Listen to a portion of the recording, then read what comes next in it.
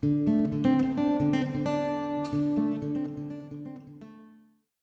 night, Roanoke. It is Wednesday, February 24th, 2021. I'm Lance Gunner Wines, reporting live, well, kinda, from Roanoke, Virginia. Yeah, I know it's a little different than my usual Winchester's favorite talk show.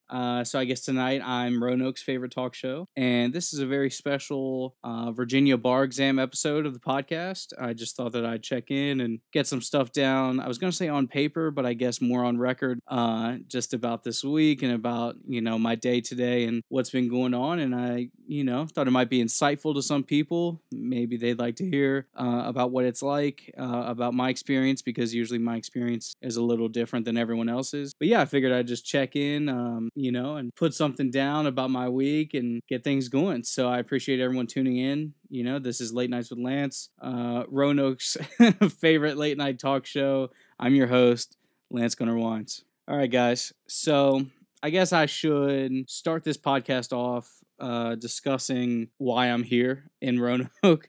I guess I should start from the beginning. So I was born on Sunday, July. No, I'm kidding. I graduated back in May of 2020, if you can call it that. I got a diploma and a PowerPoint presentation that I watched in my kitchen, which counted as my graduation. And then I, enrolled to take the bar exam in July of 2020. So, you do all that stuff. You fill out the application, you get all the paperwork, the documentation, you pay the obnoxious price, and then, of course, you pay the even more triple, quadruple obnoxious price for the bar exam prep program, whatever you choose. It's really expensive, but I could talk about how elitist it is another time. So, this was back in the spring of 2020.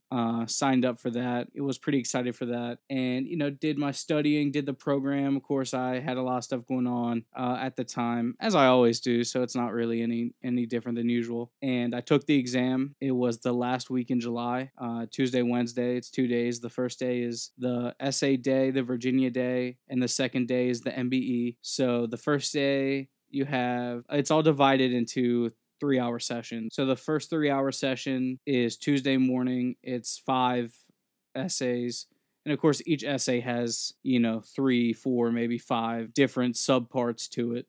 So the first 3 hours, you have 5 essays to do, which, it seems like a lot of time. And then it's really not. And then you do a 1-hour lunch break. And in July, they didn't provide food because it was like one of the many peaks of the COVID pandemic. So they kind of wanted to just, stray away from contact. I didn't eat anyway because of my anxiety. I wake up with diarrhea, and if I eat, I am nauseous and vomit. So I just didn't eat lunch, so I sat in my car or whatever. And then the second 3-hour session on the Tuesday, there are 4 essays, again with multiple subparts, and then there were 10 multiple choice questions. And I know you're thinking 10 multiple choice questions, that's so random.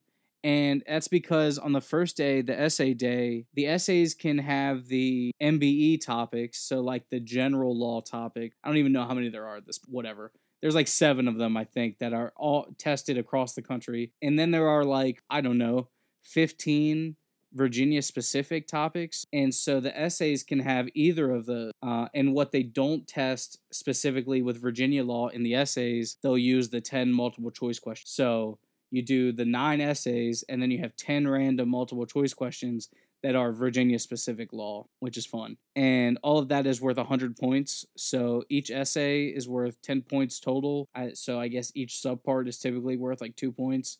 And then each multiple choice question is worth a point. That's all on their website, just basic scoring, whatever. And so then you go home and you cry a little bit, and you go back the next day on Wednesday, and that's the MBE day. And that's in normal times, back in the olden days, everyone who was taking the bar exam would do the MBE on the same day. It didn't have to be the same number of questions because some states use more or less MBE multiple choice. But back in the good old days, everyone would take the MBE at the same, some sort of unity. But in this instance, Virginia is different because Virginia did actually have a July bar exam. I think there were only 5 states that did it in person. when it was scheduled. And Virginia does the first 3 hour session. You have 100 multiple choice questions. Then you have another lunch break, or as I call it, a sit in your car and think about life break. And then you go back, and the final 3 hour session is an additional 100 multiple choice question. Seems pretty simple. They tell you when the results are going to come out, or at least when they expect it to. You sign like a waiver thing saying that you're not going to call and ask what day the results come out because you have to pay attention. And yeah, then you go on your merry way. And I think it took about 10 weeks last year. So I took the exam the last week of July. I found out on October 16th that I did not pass. It was Friday, October 16th. Found out that I didn't pass. There's a whole big story about that. A lot of people know that story. It's not a pretty one. It's not one that I'm proud of. It's not one that I like to share. Just some difficult family time. Obviously I was upset that I had failed.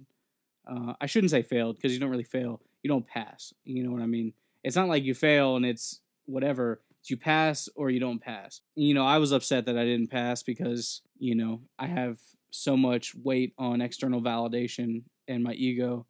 But my family seemed pretty upset and they didn't refrain from sharing that. And it kind of created a family schism that I still haven't really recovered from. And that was rough. Obviously, then everything else that happened in the last year and, moving into the fall and winter of 2020 and what have you. Regardless, it was rough.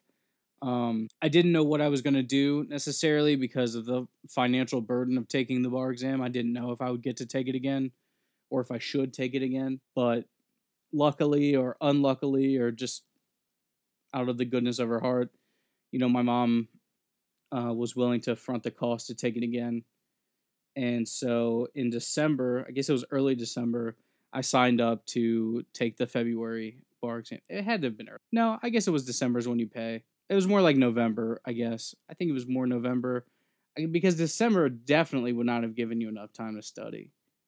But you do most of the studying in, late December, all of January, and then February up to the test. I'm going to say it was like beginning of December, just because. And of course, because I didn't pass, I had to retake the entire exam because of the way my scores were split. I did pretty well on the exam on both the essay section and the multiple choice. Not well enough to pass, but too well to have either of those scores carried over, if that makes sense. So my score was all right. Obviously, it wasn't what I needed, but it was high enough that I could hold my head up high. But because of the way it's tabulated, both of my scores individually were not high enough for either of them to transfer over, but together in the way they tabulate the score, it was still a pretty good score. So I was like proud of it, but I was like, damn, like I missed it by that much where I could have only had to do one day of this bar exam. But that's okay. I felt like I'd rather do the whole thing over again anyway, just to prove that I could do better. So then, because I didn't pass, I got to redo the Barbary bar exam test prep program. That's a mouthful. That's what she said. But yeah, so I got to do Barbary again, and I had all my books and everything, and it's like a computer program. For those who don't know, it's essentially like online learning mixed with like books that you have on hand, like a study program you have on hand. I think it's like 10 weeks, something like that. So yeah, beginning of December would be when it started. All of December, all of January, and then February up to the exam. It's a shit ton of stuff. I mean, it's a lot of knowledge. But yeah, so I got to do that for free, which was nice. Of course, the circumstances weren't nice, but it's good of them to have that sort of passage guarantee where, if you pay for it and you don't pass, you'll get to do it for free until you pass. I feel like that's fair. So yeah, so then I spent December and January in and out of studying. When I say in and out, I mean because there was a lot of stuff going on at home, and with Jose being sick, I spent some time worrying about that, and worrying about my own issues and whatnot, and going in and out of mental breakdowns and the usual shit. But I did the studying, did the programs, and then that leads us to about where we are today. I should say this week, I guess. And so I'm trying to think of where I should pick up on this. I guess I should go with the plan. So basically, the test is in Roanoke, Virginia. So it's about 3 hours, 3.5 hours from Winchester. It's straight down 81, closer to like Blacksburg and Charlottesville, and where all the life happens in Virginia.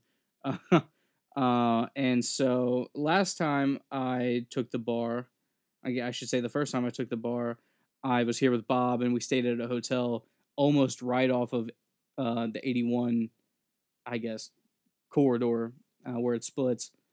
And this time I was going to go by myself, partly due to, the fallout from my not passing the first time back in October, and partly because I needed this for myself. This was more for me.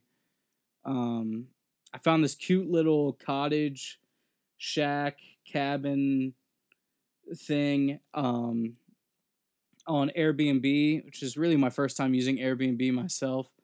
And it's at this wedding venue type estate in the middle of Old Town Roanoke. And it's a one-room cabin with a little bathroom with a toilet that my big ass thighs have trouble sitting on because it's in this little crevice. If you've seen my pictures on Facebook, a little shower that's smaller than the showers at Shepherd, and then a little closet that is kind of like a kitchenette as well. A lovely bed. I guess it's a full-size bed, memory foam mattress, has a television, internet connection. It's basically like Granny's house in Kentucky, but with modern amenities, which is cool. And you pull up in the driveway. I don't know. It's like I have my own place, like I'm living in a tiny house, which is kind of like a dream of mine if the tiny house was in the Outer Banks. But so I got that for 3 nights. Came down on Monday. Was going to stay Monday night. Tuesday's the first day of the test. Stay Tuesday night. Wednesday, which is today, is the second day of the test. Stay Wednesday night so I don't have to drive home, have to do all that packing. And then tomorrow I'll hit the road back to Winchester. But yeah, that's pretty much my week. Week at a glance, is that what they say on the iPhone? But yeah, so I guess more specific. So I'll get into it. Monday, I drove down here, and of course it was like snowing and raining in Winchester, which was like major BS because every time I drove from Winchester to Delaware or Delaware to Winchester when I was in school, it rained. There was never a Friday afternoon or a Sunday night where it didn't rain. And I kept track, I kept tally every single time that I drove to and from the Delaware Law School, it rained. And driving for 3.5 hours in the rain, whether it be on the Pennsylvania Turnpike or on 95, is a motherfucker. Pardon my French. And I got tired of it. And so the idea that I had to do another 3.5 hour drive in the snow after I thought I was done with that was really grinding my gears. But luckily, once I got out of Frederick County, pretty much, it was clear. It was like 55 and sunny. And I was like, wow, isn't that a real remark on Winchester at this point? It was a beautiful drive, beautiful 3-hour drive. I was listening to John Mayer. I listened to his live album at Nokia back from 2007 the entire way. Played the album the entire way through. And then I got to this little house, typed in my password. I'm not going to tell you what it is. But anyway, before I got to that, sorry, just skip this. So you drive, you get off of 81 and there's like a 81 type other highway road. I don't know what you would call it. Anyway, basically how you get into actual Roanoke. And on the way in, you go through, like you see the city from the highway, right? Because it's elevated.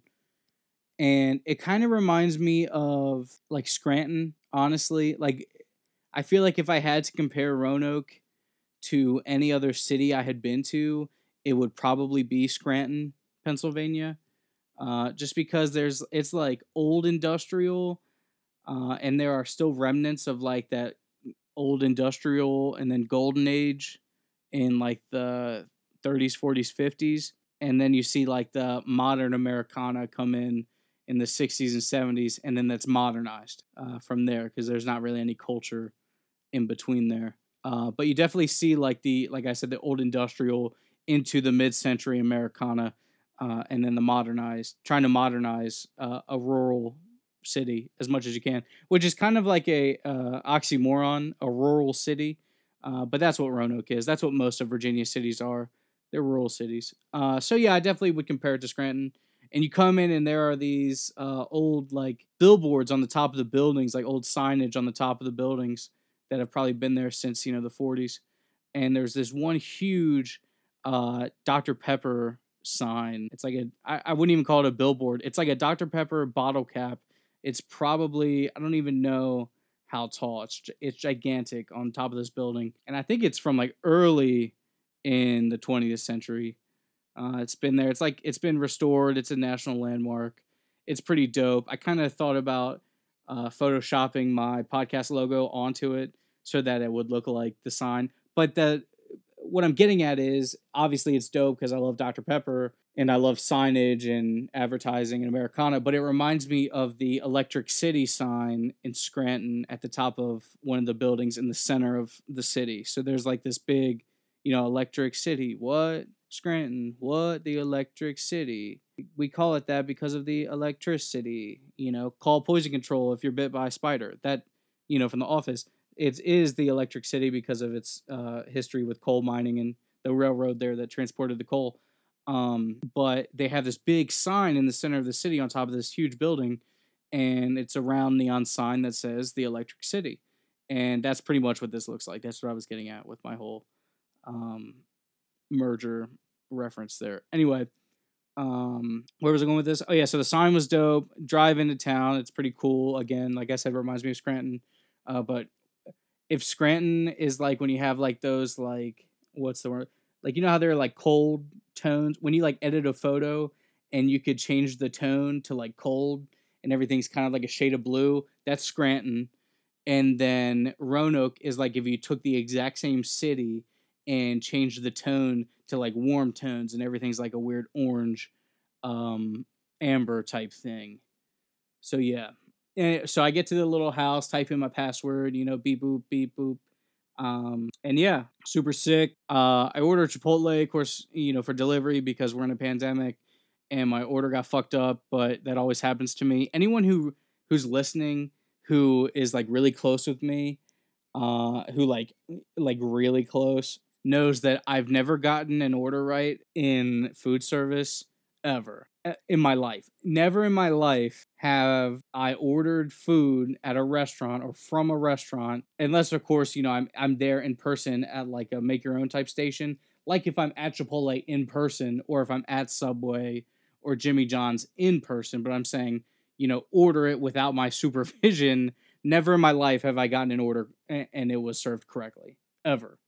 And I used to get really angry about this, especially, in my last relationship. It was kind of like a running joke, and I have a short fuse and a short temper, and I would get super butthurt about that because, like, bro, I worked in food service, and if I got orders incorrect when I worked in food service, you just get fired. Like, you know what I mean? Like back in like 2014, 2015, you work in food service and you screw up that many times, you just get fired. But somehow every time I order at every restaurant, at every city in the Eastern Seaboard, I get it wrong and nothing happens because I may be super butthurt. And as Kelsey Camacho pointed out, I hold things in and bottle things up and then blow up on people later. But when it happens, I don't do anything because it's just like a fucking, sorry, I keep using the F word. It's like a freaking joke that my order's always wrong. And it's like back when I worked at Panera and I didn't get a break for like 250 days in a row and I counted how many days. It's like that with ordering food. And it's like, well, how many days? This is a total tangent, of course. But it's like how many times can I order and it be incorrect every single time, constantly. And that's just how it goes. I mean, straight up. So it's kind of like a running joke. I assume that God or the universe does it because they know that maybe I need the the lesson in ego, or maybe it's because they know that they can mess up with me because I'm not gonna like, I'm not like a Karen or anything. Like I am internally. I think everyone's an internal Karen, but externally, like I'm not gonna pop off on these people. I'm gonna just go in the car and pop off on myself in the car. Anyway, where was I going with this? Oh yeah, ordered Chipotle. It was wrong. I was super butthurt, and of course because their delivery system is like Chipotle delivery, but it's through DoorDash. They couldn't do anything. So then they refunded me a very ambiguous 15%, which is like their standard policy, but it didn't cover the thing that I ordered that I didn't get. So they kind of dicked me out of that, but that's okay. I'm used to it. Where was I going with this? So yeah, then I did a little studying. I was getting kind of anxious. Slept in this awesome memory foam bed and wake up. Okay, so we're on Tuesday. Sorry about the Chipotle rant. I know they're not listening because my listenership isn't like super huge. But if Chipotle ever hears this, I'm upset. And so Tuesdays is the essay day. I wake up. I put on my new suit, and there's a whole story about the suit and how, I didn't own a suit, like an actual suit, until I was in my second year of law school, I guess. And even then it's super expensive, and it's like you want poor kids to go to school and do things to raise themselves and their families out of poverty and do good and be best, I guess. But then higher education is extremely elitist, and the field of law is extremely elitist, to the point where like a poor kid can't even afford the right clothing to wear to be learned in law. You know what I mean? Like, it's hard enough to afford school, let alone the fact that the outfits you need for school cost like $300 a piece just for the outfits, and you have the books that are like the same price. I'm not going to get into that, but yeah. So basically, it's a big deal that I, have gotten this type of clothing, and I appreciate my mom for making sure that I always look good and I always dress the part, even if I even if I don't act the part, I always look the part. And she took me out and got me a nice, because I've gained weight. Let's be honest, I'm a fat fuck, big fat ugly fuck, and I've gained weight because of my depression, and because of COVID, and because of my sedentary lifestyle, and because of studying for the bar, and because nobody wants me, and I've been heartbroken about my ex-girlfriend for like fucking an eternity. So yeah, I kind of gained some depression weight, and so I needed a new suit, and my mom was gracious enough to again front the bill for that, which I appreciate. She bought me a very nice Michael Strahan, shout out Michael Strahan suit. It's very beautiful, so I appreciate that. Felt like a real lawyer. So put on my nice suit, pretty cool. Put on my talcum powder because I chafe. As I mentioned, my big thighs a few minutes in. And go to the bar, and of course it's in person. I think it's one of the only states that did it in person, and will continue to do it in person. But they take extra precautions. It's at the Berglund Center in Roanoke, which is a basketball arena event center. There's like a contemporary art performance center, so like a theatrical performance center. Then there's a concert venue, which is where I took the test this time. And then there's a basketball athletic arena, which is where I took the test before, because there were more people, and it's the largest of the three. But it's a really big complex. It's really nice. So go in there, and they check your temperature and shoot laser beams into your forehead to make sure that you don't have COVID. And then you go through the metal detector and make sure you don't have a gun or something.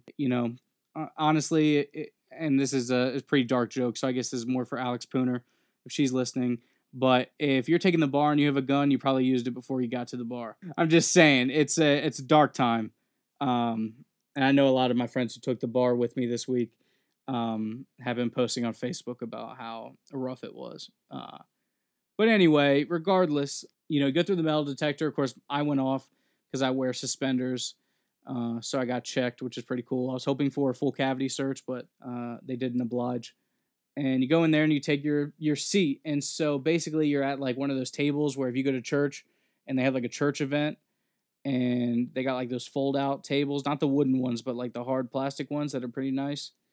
They got those pretty much lined up everywhere, up the ass. And so you have a table to yourself. Then there's a full table in between you and the next table, which is where the other person is. And then there's like a table on the end. So the table establishes the 6 foot distance for social distancing. And there's a butt ton of rows. Before in July, just to give you a scope of what it was like, when I took it in July, I was in row 79. And I was just in one of the portions of the center. So there were about 80 rows of people in the athletic arena in July, not to mention the people taking the test in the other areas of the Berglund Center. Well, this time I was in the concert venue area, and I was in row 41. Shout out to Dave Matthews. I'll get into that in a sec. But there were only like 50 rows this time. So much less people taking the exam in February, which is nice. So you go in there and you put all your stuff out. You're only allowed to have certain objects. Like you can't have a lanyard or a key ring. You can only have your actual car key. So your fob. Is it fob? No, it's fob, I think. Whatever. You can have your flippy floppy car key, a house key, or a hotel key.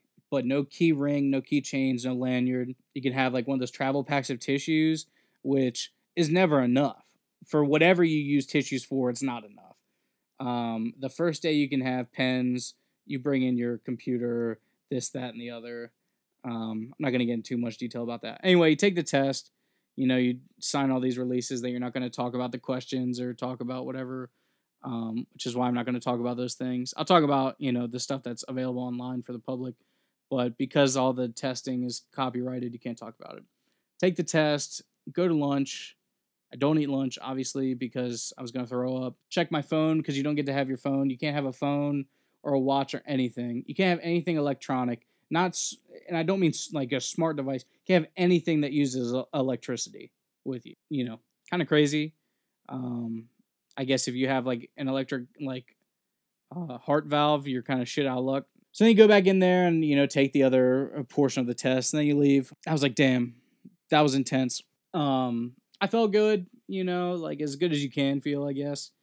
It's not something that you walk out feeling like the king of the world, you know what I mean? As good as you can feel. I definitely knew more law than I did before, which was good, and I felt like I was using it to the best of my ability. So yeah, that was nice. And I got a lot of support, a lot of texts and calls and all that good shit, which I appreciate everyone's support.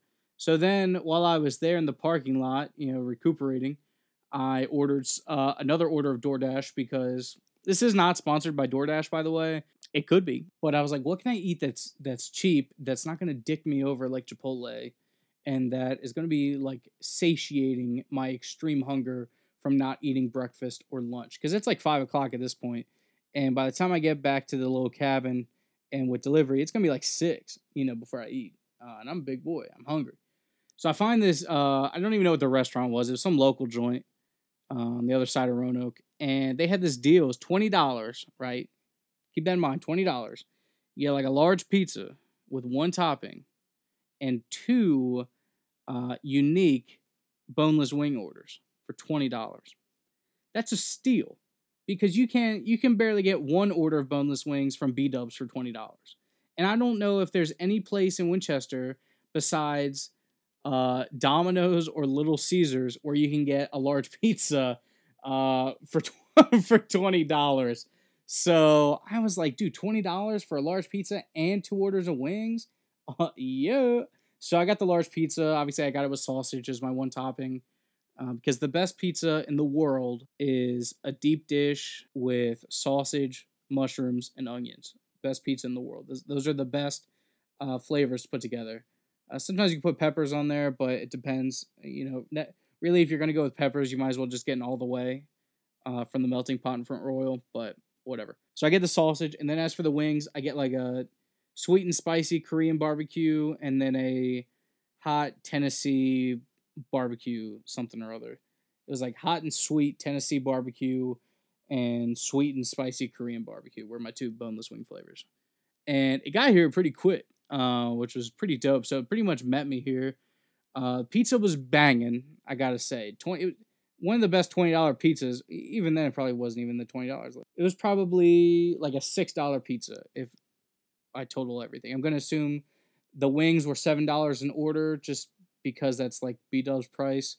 So that's $14, $20. So yeah, $6 pizza, banging $6 pizza. It had the crust. I don't know why I'm getting into detail about this, but I know some people are gonna be licking their lips. The crust had like the garlic butter brushed on it, and the sausage was chef's kiss. And the sauce, it was pretty sweet, but it wasn't sweet to the point where it tasted like a Food Lion pizza sauce in a jar. Like it was like actual pizza sauce, but it was pretty well seasoned, good flavor. And then as for the wings were banging, bro. And I got the blue cheese. Of course, I only ate one order of wings because I'm not going to sit there and eat like 40 wings and a pizza. So I ate about half the pizza. Not gonna lie, I was pretty freaking hungry. Order wings, and then I have this little mini fridge that's like as small as the toilet. And I threw the rest in there for today. And yeah, what did I do last night? Talked to my mom on the phone. That was pretty cool, I guess. Watch TV. Yeah, that's pretty much it. All right, so go to sleep. Whatever. Wake up. Another day, another dollar, and go to the bar. Do the first whatever questions, for the MBE, which was major doo-doo. This was the first time it ever took me the full 3 hours to do the 100 questions. Usually I can get done with, I'm just going to say around 10 minutes to spare, usually. But these questions were kicking my ass. So it took me the full 3 hours. Go sat in the car, listen to some Bobby Shmurda, because he got released from jail. And then, yeah, what else did I listen to? And that was pretty much it. Go back in, do the second half, whatever. It was really kicking my ass on that. It was even worse than the first half. I was like, wow, dude, okay, I hope that the curve is something nice. So, yeah, and then I'm trying to think what happened. Oh, yeah, they told us the results would come out around April 23rd. So no one asked when the results are coming out because I just told you April 23rd. And if anyone asks, I'm going to tell them to check the podcast. And that was pretty much it. Get in the car, call my mom, and tell her about my day, and head back to the house. And that's pretty much the February 2021 bar exam in a nutshell, with no information about the exam, because I can't talk about the actual exam, like the contents of the exam. I can't talk about the questions. I can't do anything like that. Can't talk any law, but I can talk about my personal experience before and after the exam, and that's pretty much it. I felt all right about it, as good as you can. It's like, I look at it this way, and this is gonna be kind of crude, so I apologize for that. But it's like, imagine you get a phone call, and it's like, hey, come to this location at 9 o'clock. Someone's gonna be there, and they're gonna touch your private parts. I don't know. I'm not gonna be super crude. They're gonna be like, hey, come to this location. We're gonna touch your private parts. And you're like, cool. All right, sounds good. Whatever. You show up to the location, and it's a vasectomy. They didn't lie to you. You know what I mean? Like, you went in there expecting someone to touch your private parts. They didn't lie to you, but you walk out with a bad taste in your mouth because it didn't go the way that you I guess wanted it to, so to speak. That's like my only comparison or analogy for this. Is a surprise vasectomy is how I would describe the bar exam, specifically the Virginia bar exam. Some other states might be different. I guess I'm going to cut and take a break and then come back and talk about some other shit. But yeah, thanks for listening to this super long monologue about a few days out of my week where I was taking a test like a kid. So yeah, thanks for listening. Peace.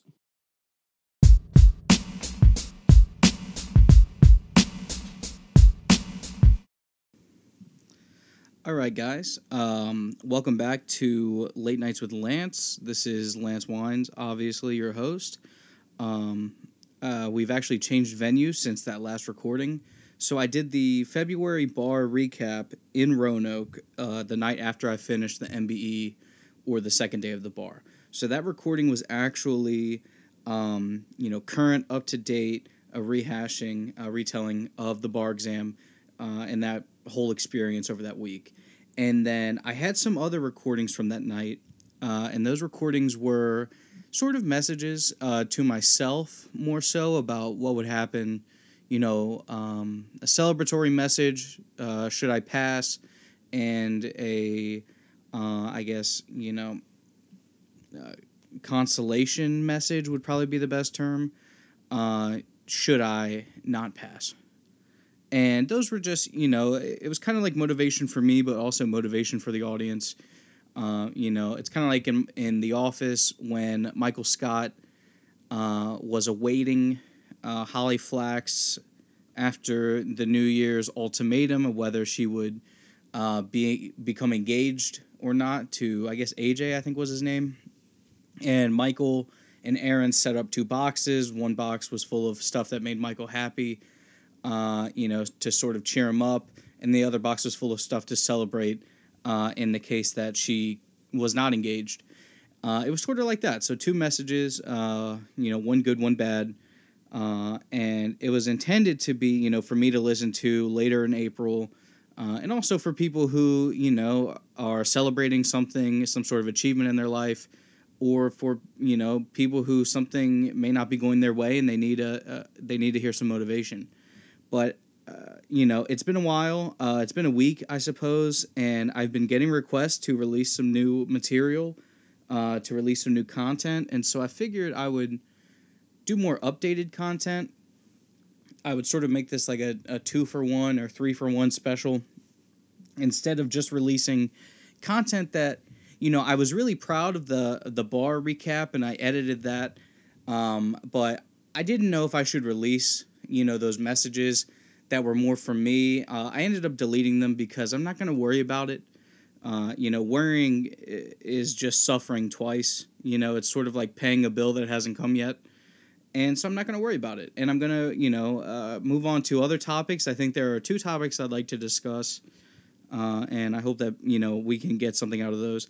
The first of which I'm going to talk about some emotional growth that I have gained from a recent, fight that I've had between my best friend and myself and what I've learned from that. And then the second part is going to be about physical growth, or lack thereof, regarding my weight loss journey that I've started. So those are just 2 topics I think that are more current, more up to date, and that people may be more interested to listen to. Something that, I'm more interested, I think, to talk about.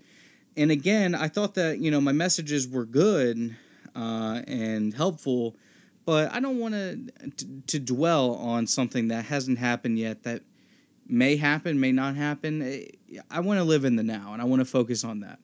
So, regardless, we're just going to hop into this argument and the things I've learned from that. So, I guess, going on 2 weeks ago, my best friend and I, I'm not going to get into too much detail, but my best friend and I got into an argument. It started with, simple jokes, simple memes, directed towards me and towards issues with my love life. And I kind of went off in a traditional, old school Lance fashion. I kind of went in for like the overkill, and I made a comment or remark in return to these jokes, to this joke in particular, that set them off, and then they left our group chat, which is sort of like a big de facto family, kind of like fast family group chat, and ended up unfriending me on Facebook so they wouldn't see, my post, or I couldn't see their post, and it turned kind of ugly for 2 grown individuals, and it was difficult for me at first. Obviously, I felt validated in my decision. I felt justified in my attack because I deemed it more as, a rebuttal. It's like, self-defense. I wasn't the one who initiated the violence. I was the one who simply responded.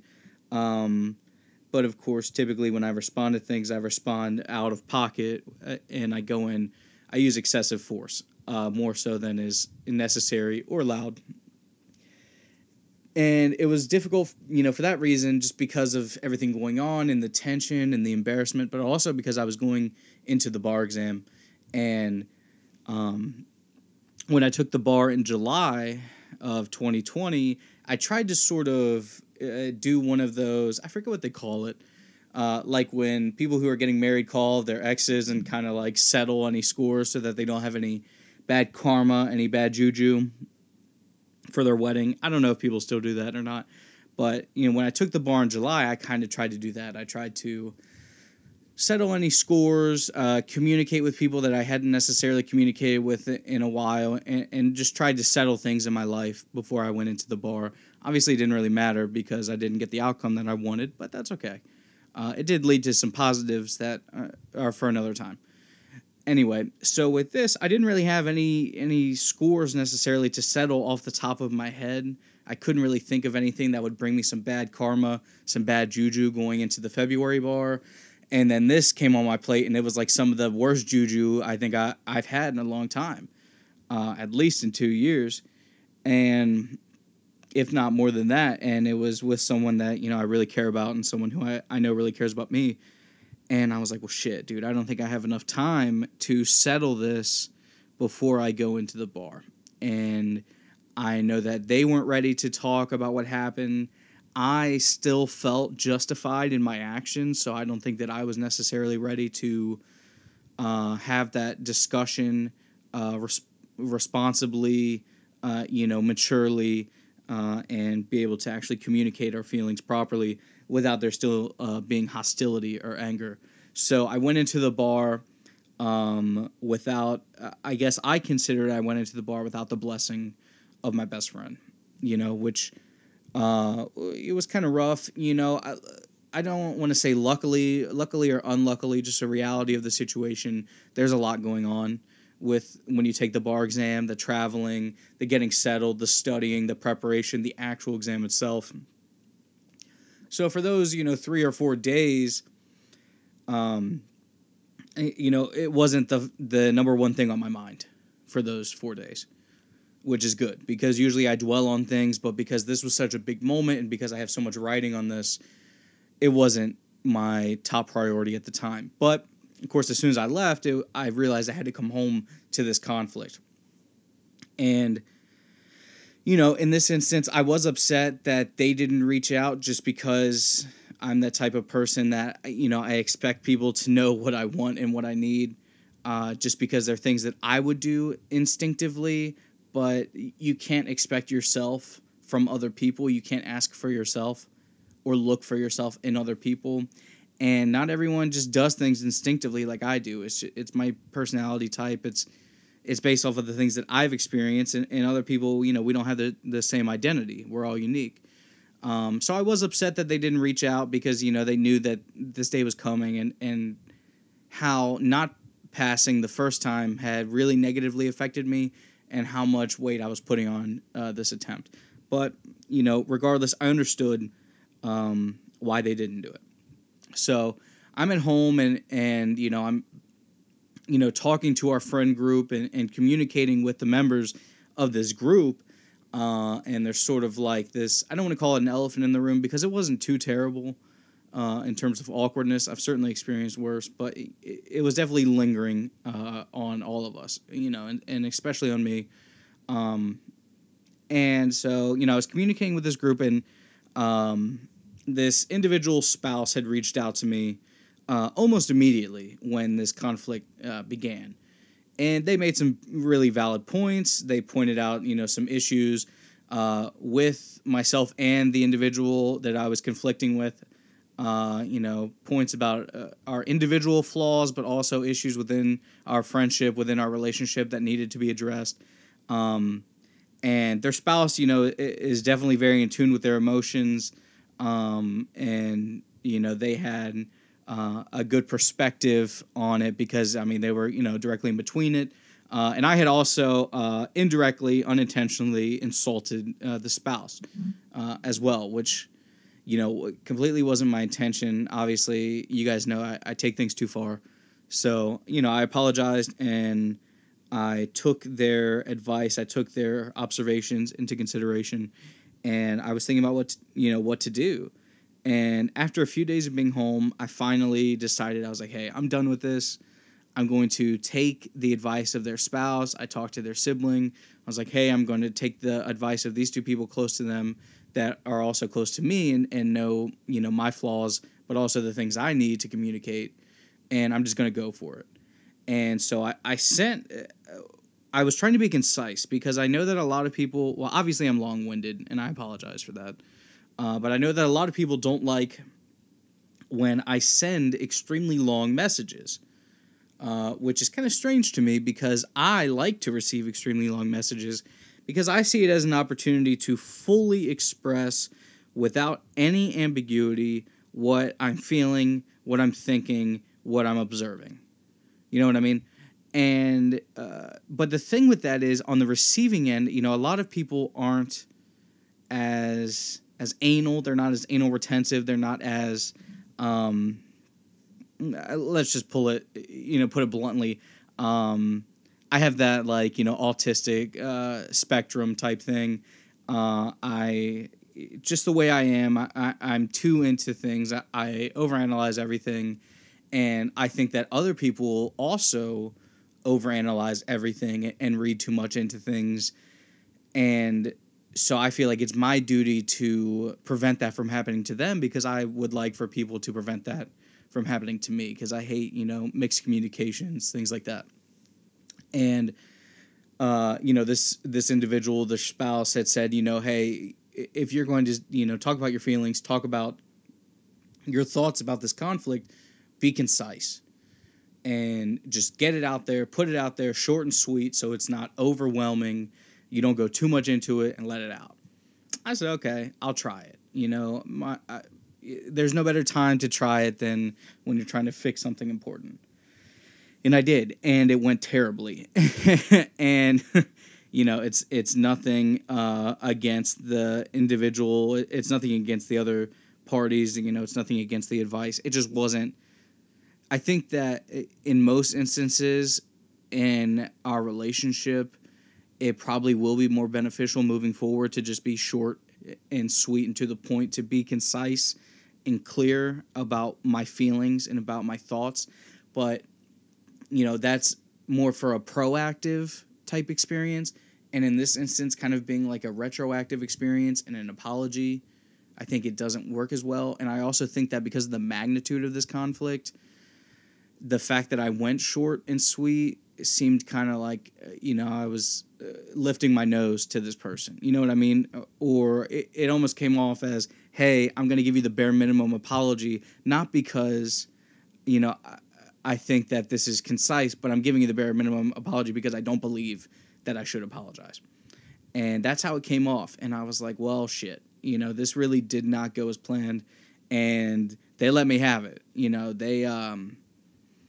They had those feelings about the feelings that I would have imagined that apology would have brought up in someone. They had them, and they told me about it. And they said, hey, that was like the worst apology in the history of apologies, which, ouch. And, it was sort of like, hey, if you're going to give me a shitty apology, I'm not going to accept it, but I just want to move on. If you actually feel the way that I think that you do, in regards to me, if you actually feel that you're justified and vindicated, that's an issue, but, I'm just going to have to deal with it. And if you want to, still paint me as a bad guy, that's fine, but I'm over it. I'm not going to accept your shitty apology, but we can move on. And I was like, oof, that is not good. That's not a good place to establish a relationship or to mend a relationship. And I don't know necessarily if they feel the same way, but for me, I have a hard time getting over things. And I think that this individual does too. But when things aren't completely smoothed over, or at least mended to the best of our ability, I dwell on those things. It's like, I don't know, when you see like a one tile out of line on a floor, or you see, a certain piece of carpet that is, not in the right direction against the grain or whatever. It's those little nuances that I see that just bug me, and it's like, obsessive compulsive disorder, but for communications and for interpersonal relationships, which is probably just being anal retentive. But again, being over analytical and knowing that, I feel like everyone's going to be kind of jaded. They're going to have, this is going to be looming over the relationship because it wasn't completely resolved. And I've had that issue with my, intimate relationships, which I'll get into. And I was like, well, shit, I got to fix this. And so I just went for it. I put more out there. I gave more detail, more elaboration, just like I probably should have done from the beginning, so that I wouldn't come off like a dick. And, then we started a conversation. It was better communication.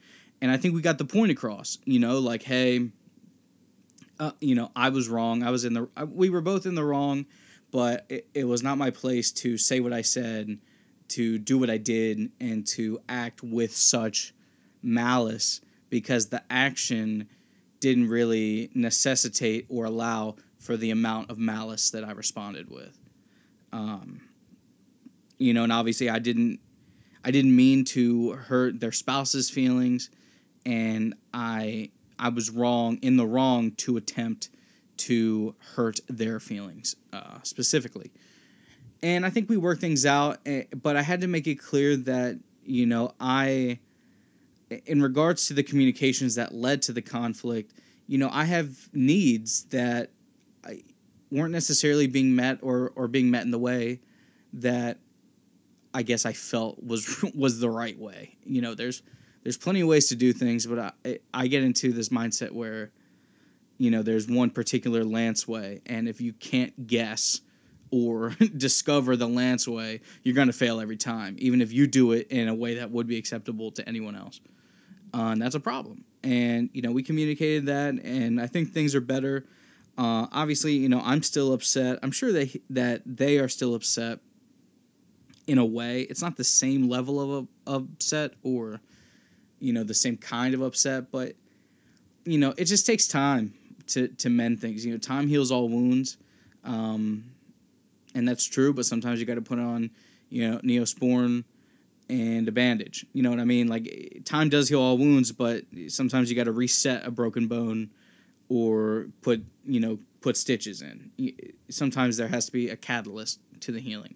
And I think that conversation, that apology, was more of a catalyst to the healing, and the actual healing will come in time, sort of when we, get back together and enjoy each other's company, and whatnot. And it's been difficult for the both of us with our individual struggles. Anyway, so you're probably wondering, why the hell am I telling you this story?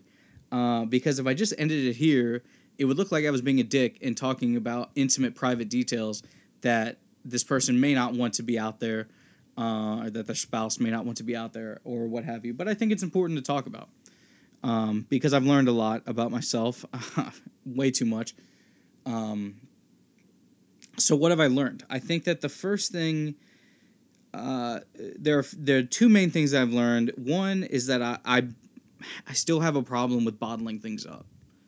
And that has been my issue for so long. And I think it starts with the fact that I hate asking for things. I hate asking for things from people. I hate asking for basic things in return, because I feel like, if I'm too needy, or if they think that I'm asking too much, they'll just drop me.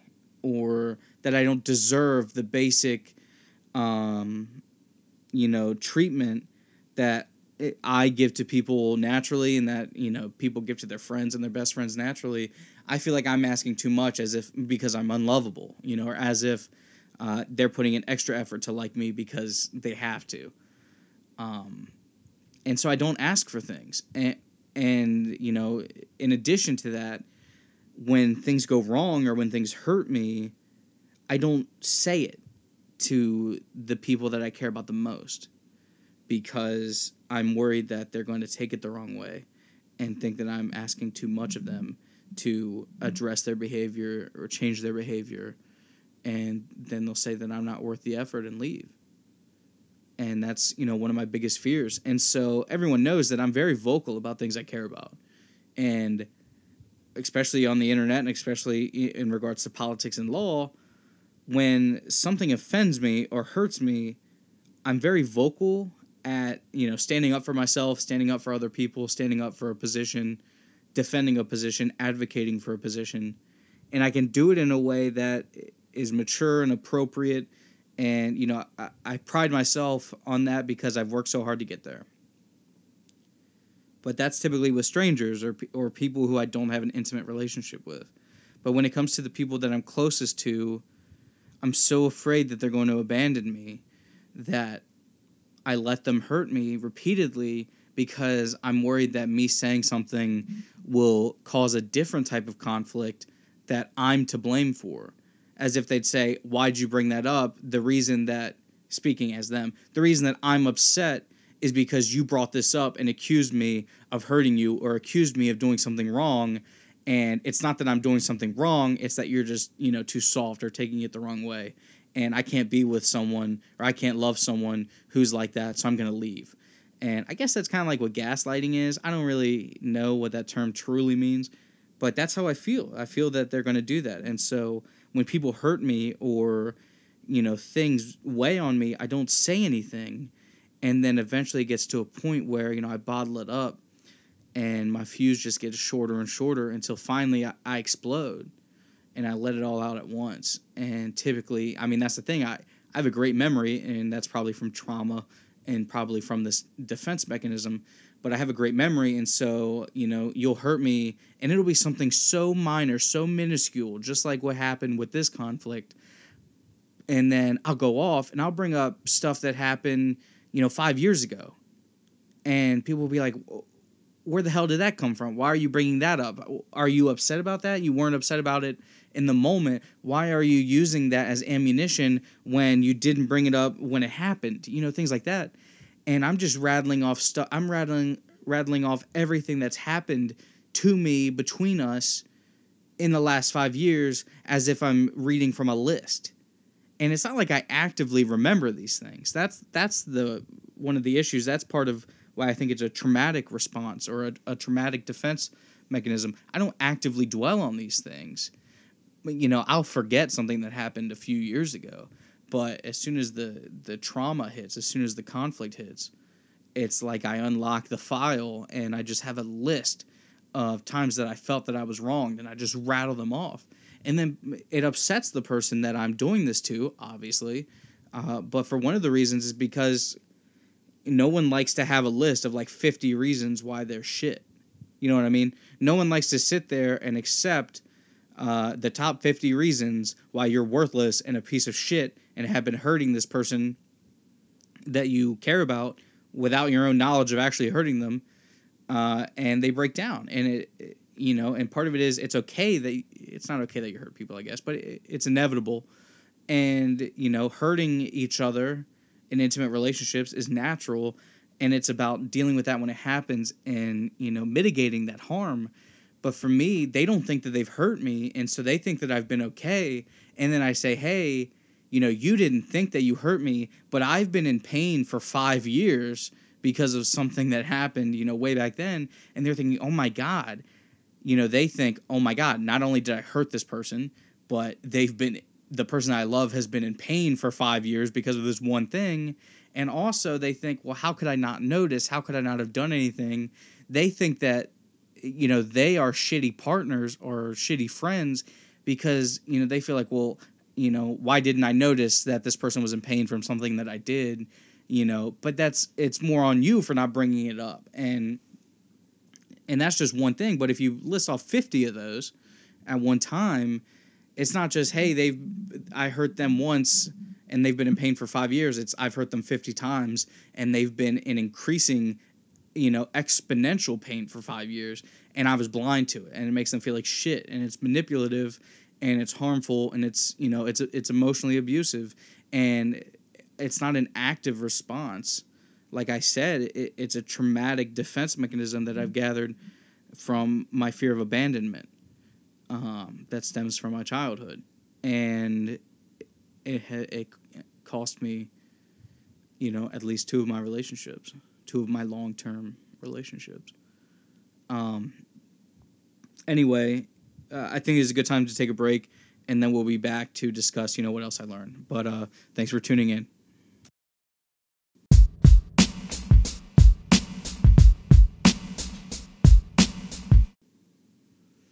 All right, and we're back. I know that's kind of heavy, and it's only going to get heavier before it gets lighter, just like me. And so moving forward from that was like one of the initial issues. The second initial issue, jumping right back in, is more of an active thing. I think that my bottling things up and then exploding, which I've done for years, and I have stories about that, but it has cost me a lot, is a passive, defense mechanism that stems from early childhood trauma and my fear of abandonment that comes from said trauma.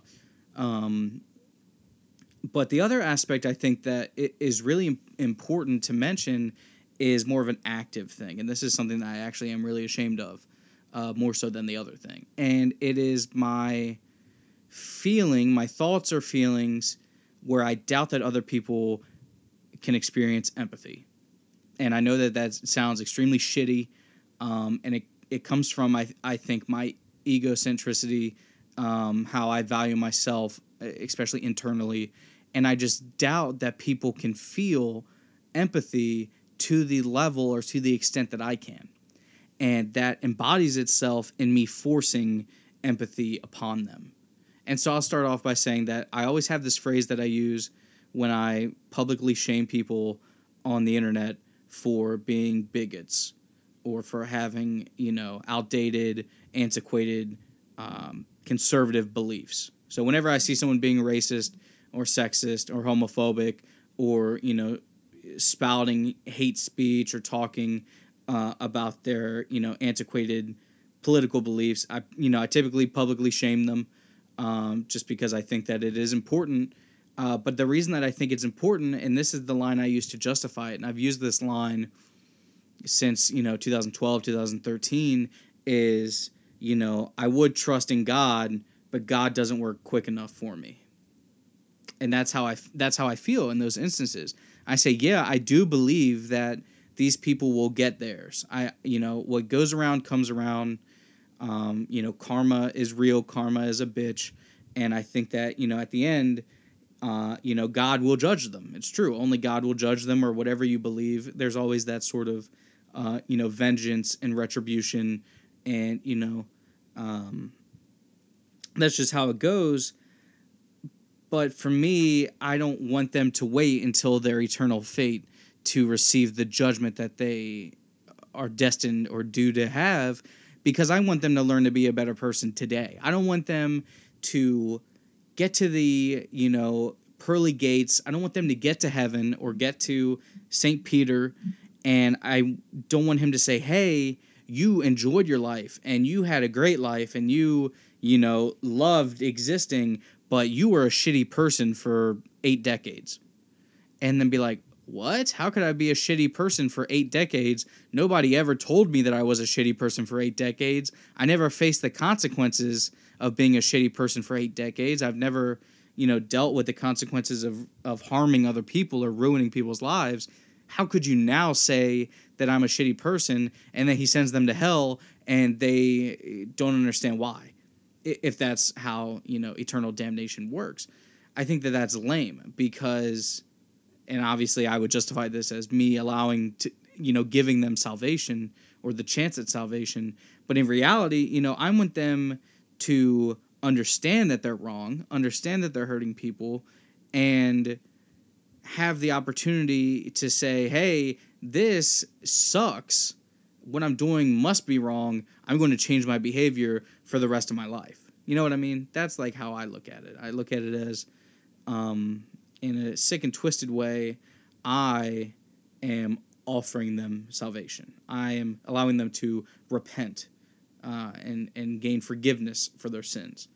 But that is an extremely egocentric, sociopathic, almost, way of looking at it. I mean, I would make a great cult leader, I guess, because of that. But that's sort of my mindset on a grandiose scale. of why I publicly shame people, is because I say, hey, they may get punished and they may get their karma, or they may, get their eternal damnation. But they're not going to know that they were wrong or know that they hurt people until they die, until they meet St. Peter. And that means that they could go on for another 30, 40, 50 years hurting people without facing any consequences. And that doesn't sit right with me, because I feel like a lot of good people, a lot of just people, a lot of true people who are, beneficial to this world face consequences that they don't deserve. I feel like the innocent often face the consequences of guilt, and the guilty often face the freedom of innocence. And that's not fair. And of course, who am I to judge fairness? Obviously, I'm not, Thanos or Ultron or what have you. But I sort of take upon myself that mantle. And so this issue translates very well into how I deal with my intimate relationships.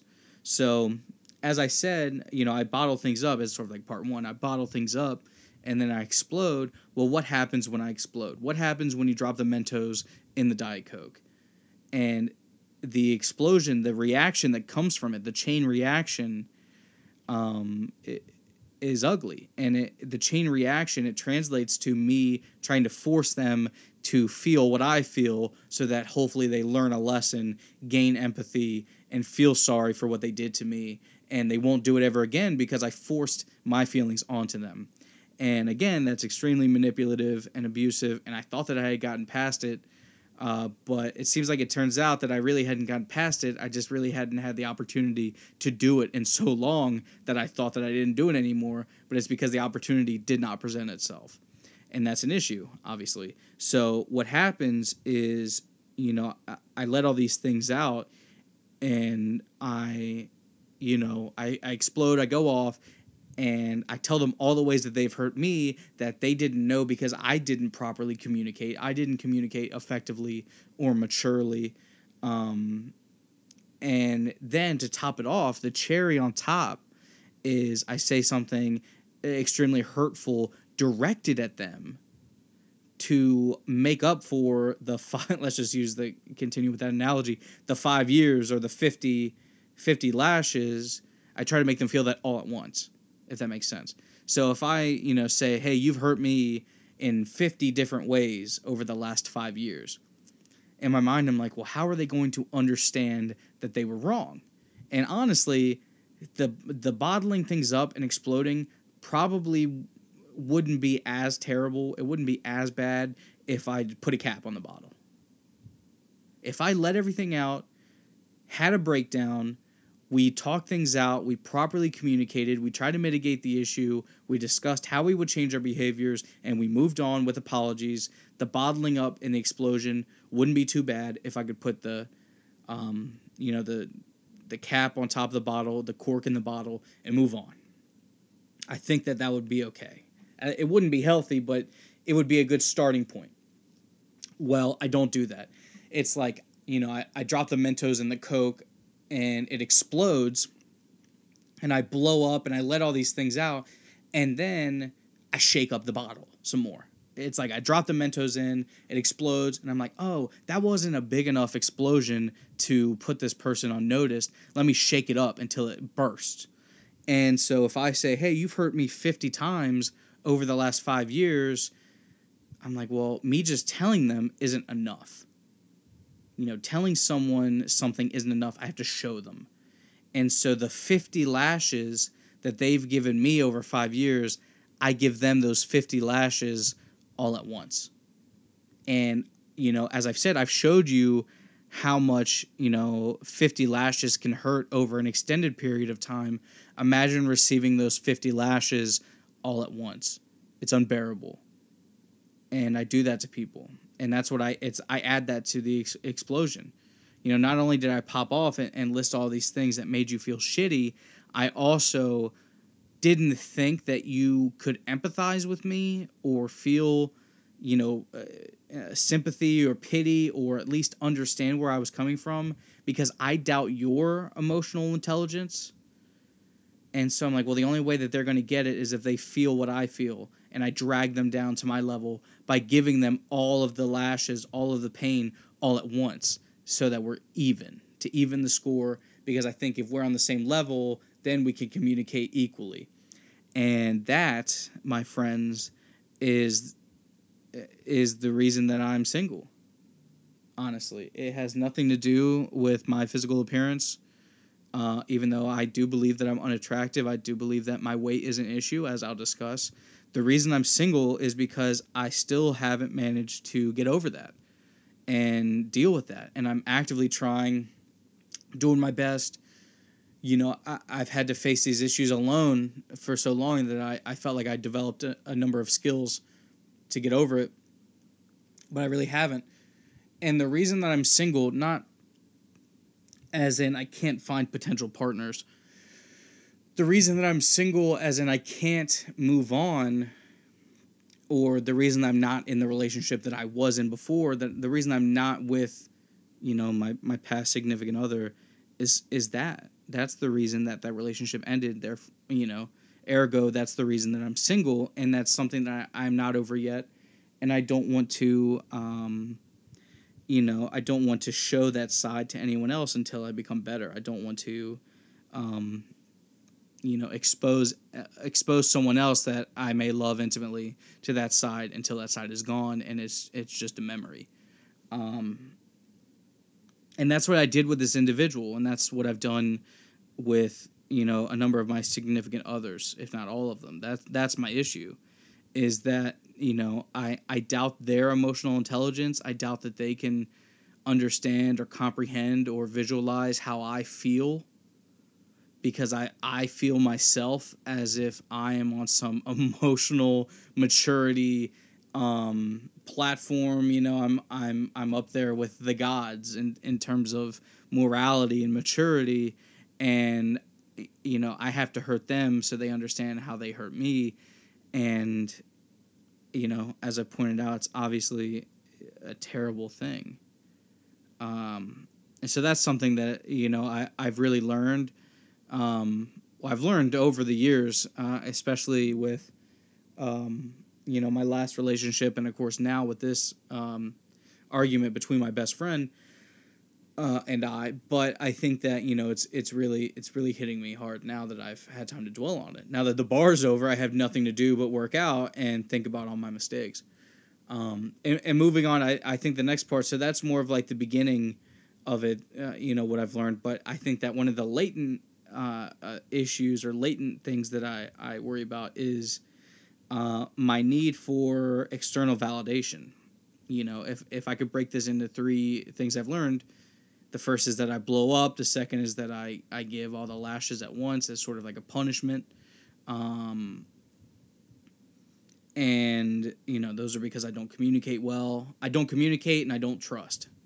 Those are my two issues. I've explained them in depth, but my issues are I don't communicate well when I'm hurt because of my fear of abandonment, and I don't trust people because from what I've experienced, that's just how it works. And I've had to unlearn that type of love. From what I've seen growing up and what I've experienced, I've had to unlearn that. But the third thing is I have this incessant, insatiable need for external validation, and it sucks. And I can't pinpoint where it came from. Obviously, Freud would say that it came from my parents, and that's just how it goes, I guess. Maybe I was conditioned into this, like Pavlov. But I have this. I think it's because I just hate myself so much, because I just have so much just internal struggle, and I just, I look down on myself so much, and I don't value myself, that I seek the validation to survive from outside sources, and, that's obviously part of it, but the other part is that is draining of their energy that they need for their own internal validation, if that makes sense. It's like a vicious battery, or like a closed circuit, right? And I lack internal validation Therefore, I need external validation.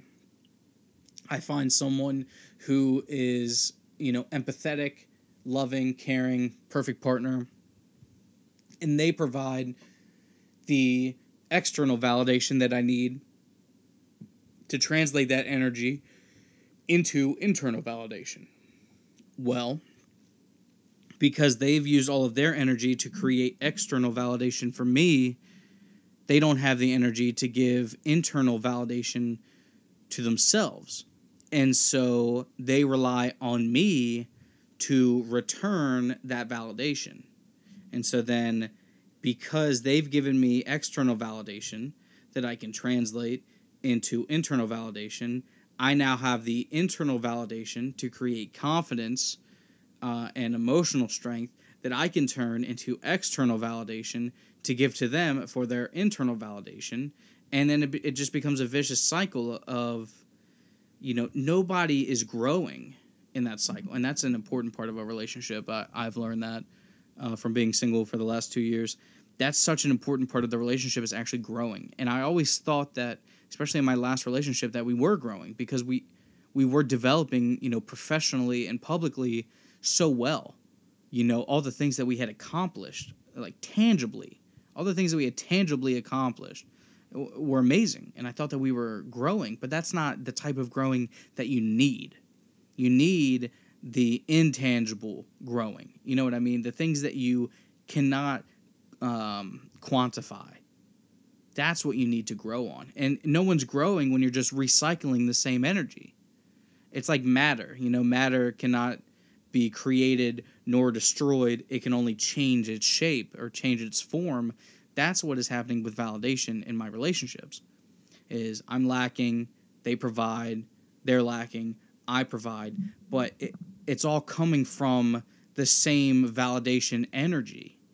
And to the point where if one of us is off of our game, or if one of us is away, physically unavailable, emotionally unavailable, mentally unavailable, spiritually unavailable, it creates a conflict in our relationship because there's now a validation vacuum. And that's where conflicts come from in my relationships. Now that I look back, is the fact that, because of something going on either in my life or their life, they didn't have the energy to provide the validation that I need, so then I suffer, and then because I'm suffering and don't have the energy, to provide the validation that they need, then they're lacking and they suffer because I'm suffering, and it's just, again, another vicious cycle. It's like pissing upstream, and then you go for a drink downstream, and it's the piss. And that's what it's been like. And those are my relationship issues. And I have this dependency on external validation because of how I view myself. And that drains the energy and the spark from my partners to the point where I'm like a leech. I mean, it's not like a mutually beneficial relationship. I like venom, and they're like a host, and I'm like draining their energy to become a monster. And that is a terrible realization to have. But luckily, I'm only 25, so I have hopefully another 50 years to become the perfect version of me, or at least the best version of me possible. And that's the thing that happened in my last relationship. And, I'm going to use her name, and I'm going to talk about what happened. I'm talking about Ivy. And, the reason that I broke up with her, which, I regretted then, I'm dealing with that regret and remorse now, almost 2 years later. It was, quite honestly, the worst decision of my life. And I can be, extremely blunt about that because I've made lots of good decisions in my life. It's not that I have an array of bad decisions and that just happens to be the worst. I've made lots of great decisions, and that one sticks out because it was, a uniquely poor decision. But anyway, one of the reasons that I justified breaking up with her and ending our relationship, which obviously she benefited from that because she then went and found the validation. I'm not going to jump ahead. One of the reasons I used to justify breaking up with her was that, she didn't have the same spark that I saw in her back in 2016. It just wasn't the same balance in our relationship. It wasn't the same back and forth in our relationship. You know, I always told her, and she'll always be the one that did this. She set my soul on fire. When I met her, I met her at a time when I needed to meet her, whether that be fate or divine intervention or chance. I met her when I needed her, and she provided me a spark in my chest. She set my soul on fire. Well, fast forward almost 4 years, and it wasn't there anymore. And I couldn't figure out why, but things just weren't going well, so I decided to end the relationship. Well, joke's on me, I'm the reason for that. I'm the reason that she didn't set my soul on fire anymore, because she didn't have the energy to create that spark, to continue to support that flame. It wasn't an eternal flame. It needed kindling. It needed fuel. It needed oil or gas. It needed wood to keep burning. It needed support, and I wasn't fueling her fire. And because I wasn't fueling her fire, she couldn't use that fire to light me and set my soul on fire continuously, right? So that's the issue here. And, you know, because of that, and I didn't see that until it was too late. It took me like 2 or 3 months after the breakup to realize that was it. That was what has happened. I've been dwelling on that for a while. It's good to get that out there publicly. It's my fault, you know, and so for that reason, you know, we ended the relationship. And I mean, if you just look at our social medias, if you just talk to us, if you just, you know, if you take a look at our public persona since then, since August of 2019, I mean, you know who was at fault. I mean, straight up. I mean, honestly, I mean, she went on, obviously, she had it rough at first, and that's like the stereotypical, you know, the feminine partner always takes it the hardest initially, but it's the masculine partner that suffers the longest. And that's a stereotype that's true in this instance, you know, and she, you know, suffered and you know, I didn't treat her as well as I should after the relationship because I was trying to distance myself and justify my decision. And then she obviously, I don't know if she, like I said, you never get over things. So she didn't necessarily get over it. She learned to live with it. It's like a scar you learn to live with. And she went on to do great things. You know, I mean, she started traveling and meeting new people and dating new people and experiencing all these amazing things that she had always dreamed of, but never had gotten to do or never had gotten to experience. But because of where she was, the value changed. And I think that her family saw that she was lacking that energy that I had drained from her. And so they allowed her to experience her dreams, to fulfill and satisfy her dreams. And she came out of those experiences as, you know, a self-actualized person, a completely different, new, you know, strong, intellectual, beautiful, self-actualized individual. Because she, you know, her perspective on life changed because I wasn't there to drain that energy seeking the external validation that I needed. And it took her finding her own form of internal validation, whatever that was. I wasn't present, obviously. Sadly, I wasn't present, so I don't know. But because, you know, I was draining her energy, which means that I couldn't provide her with the external validation that she needed to build internal validation, she had to find whatever gave her that energy again to build that internal validation, and that's how she could go and experience life to the fullest. And she did. So whatever, you know, allowed her to find that and to give her that energy again and have her heart sparked and set on fire. You know, she found the spark and then she found the fire. And, you know, she's out setting everyone's soul on fire that she meets. You know, she found that. On the other end of the spectrum, on the other end of the continuum is me. I didn't. I thought that I did. I tried, and I didn't. And I kept looking for it in other people because I kept looking for it as external validation instead of internal validation. And that was extremely detrimental to my psyche and my mental health, to the point of, you know, a number of, you know, dark, depressive, suicidal encounters. You know, different experiences that I'm not proud of.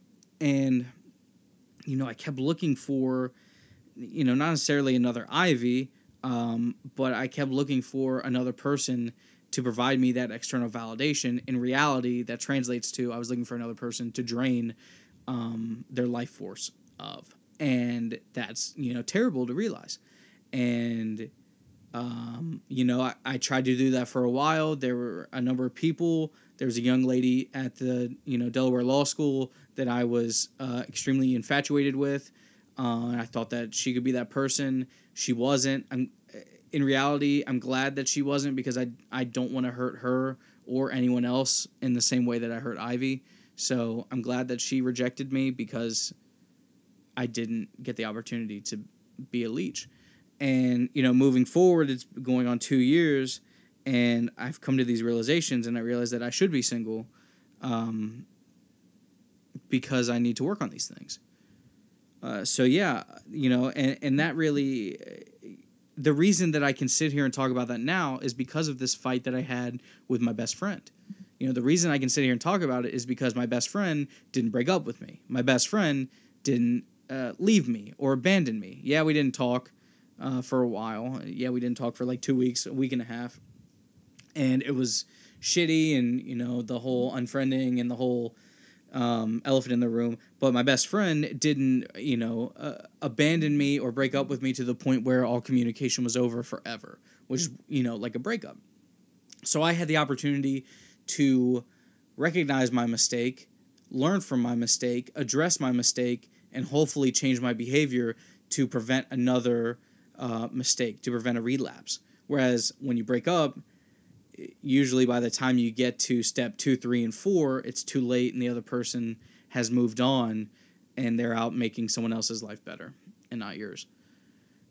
And anyway, and so luckily my best friend allowed me the opportunity to learn and then come back to the situation, because it wasn't permanently ended with what I had learned. It's like breaking off into a group, discussing and then coming back. And that's what happened. And so those are the things that I've really learned from this conflict. And it's that, I have this issue with not communicating when I'm hurt because of my fear of abandonment. I have this issue with going in for overkill, for seeking to harm others so that they can experience what I experience, the pain that I experience, because I don't trust that they believe me or trust that they feel it. And then I have this, need for external validation that I've used as my life force, like it's blood, for years that I'm trying to get over. And being single for this long has really, I think, helped with that, but it's still a bitch. And for all those reasons, obviously I don't think any of my exes are going to listen to this. Certainly not the ones that I'm talking about. I don't think they're going to listen to this, but if they do, or if anyone does, I want them to know that I'm sorry, and that, I feel like shit, and I regret everything, because I was such a terrible person under the guise that I was some sort of superior moral being, and, I was wrong. And those are things that you don't just notice. It sucks, but it almost has to happen for you to notice and learn. And maybe that's why it kept happening so many times, ruining all of these relationships that I thought were amazing, because it was God or fate or the universe or chance or karma, trying to teach me a lesson that I kept thinking that I was getting, but in reality I was not getting. And so I'd like to apologize to them. Maybe that is why I can't get over them, is because I can't get over the fact that I don't have the chance to make things right. That's, I think, the big thing. I can't get over her or any of them. I can't get over anything in my life, not just people or relationships. I can't get over anything because I hate the idea that things are done, that things are final, and that I can't go back and, revise and edit and make things right.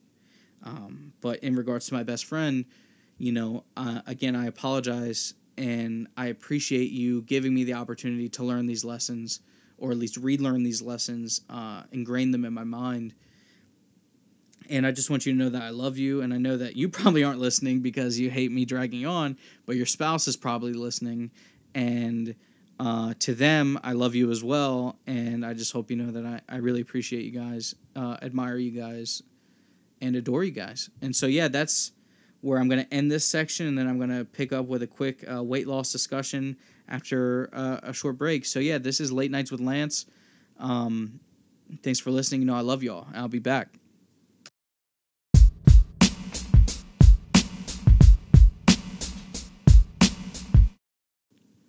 All right, guys, and we're back again. I appreciate everyone listening. I appreciate everyone sticking around. I know that this is another long podcast, so I apologize. I'm sure that it'll be better in parts. I'll put that in the description. But yeah, so picking up on my emotional failings, and it's funny, the original tagline for this podcast, for Late Nights with Lance, was, a late night discussion of all of Lance's emotional follies. That's what it was. That was when Spotify asked me to give a description, and Anchor asked me to give a description. I was like, well, it's going to be, late night discussions about my life, and I had to phrase it in a way that was accurate. And it's true. It's my emotional follies, my emotional failures and issues. So I appreciate everyone listening to those. Again, I hope that this is beneficial in some way. I don't know how me kind of trash talking myself is going to be beneficial, but it feels good to talk about my mental health, my failures, and how I'm taking steps to change that. And that's where we are today. So why am I on this weight loss journey? It comes back to that same conflict and to those same issues. So this year, February 14th is Valentine's Day, obviously. It is every year. It always has been. And this year, I spent Valentine's Day alone in the truest sense of the phrase. So last year, I was single for Valentine's Day, February 14th, 2020. What a time before the world fell apart.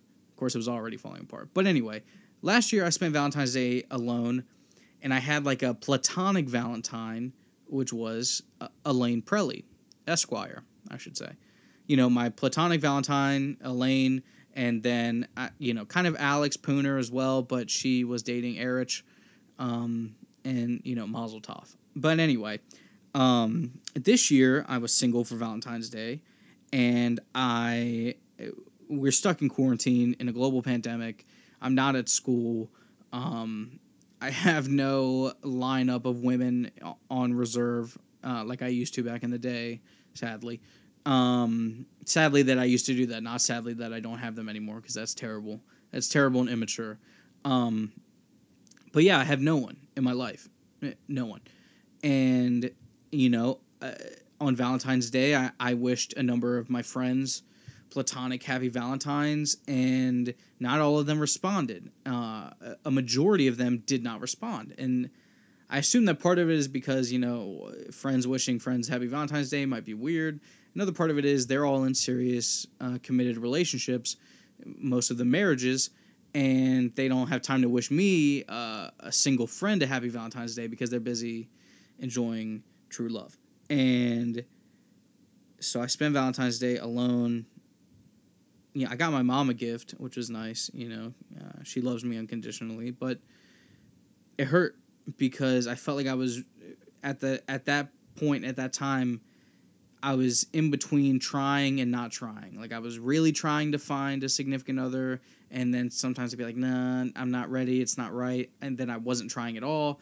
But on February 14th, as much as I may have been trying or may not have been trying, I can't tell if it was an on weekend or an off weekend, no one wants to be single and alone on Valentine's Day. Whether you think that you're ready to be in a relationship or not, it's more about the external validation of seeing everyone else look like they're, fucking happy as can be. It's FOMO. It's fear of missing out. It's 100% the reason that you hate being single on Valentine's Day and hate being alone on Valentine's Day is a fear of missing out. And it hit me hard. I mainlined the fear of missing out. And it hurt even more when my platonic friends and, my friend groups didn't wish me a happy Valentine's Day as, like, pity.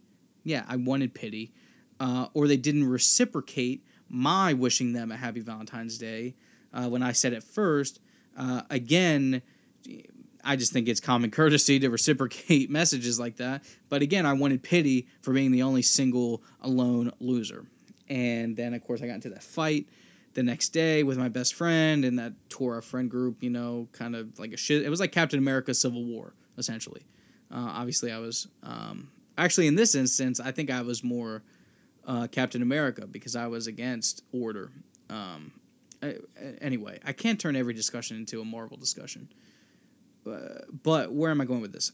So February 15th, terrible day. My friendship, kind of cracked, and I was alone. I felt even more alone because I felt like I had lost my best friend, my very best friend.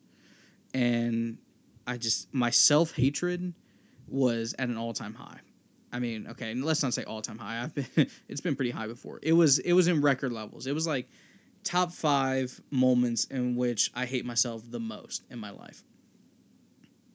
And, of course, I thought to myself, I'm single, no one wants me, no one wants to flirt with me, no one wants to talk to me, no one wants to Snapchat me, no one wants to FaceTime me, no one wants to go on a date with me or go on a Zoom date with me, no one wants to go for a drive in the Jeep late at night listening to Dave Matthews Band with me, no one wants to have sexual intercourse with me, no one wants to let me satisfy them sexually without reciprocation, even.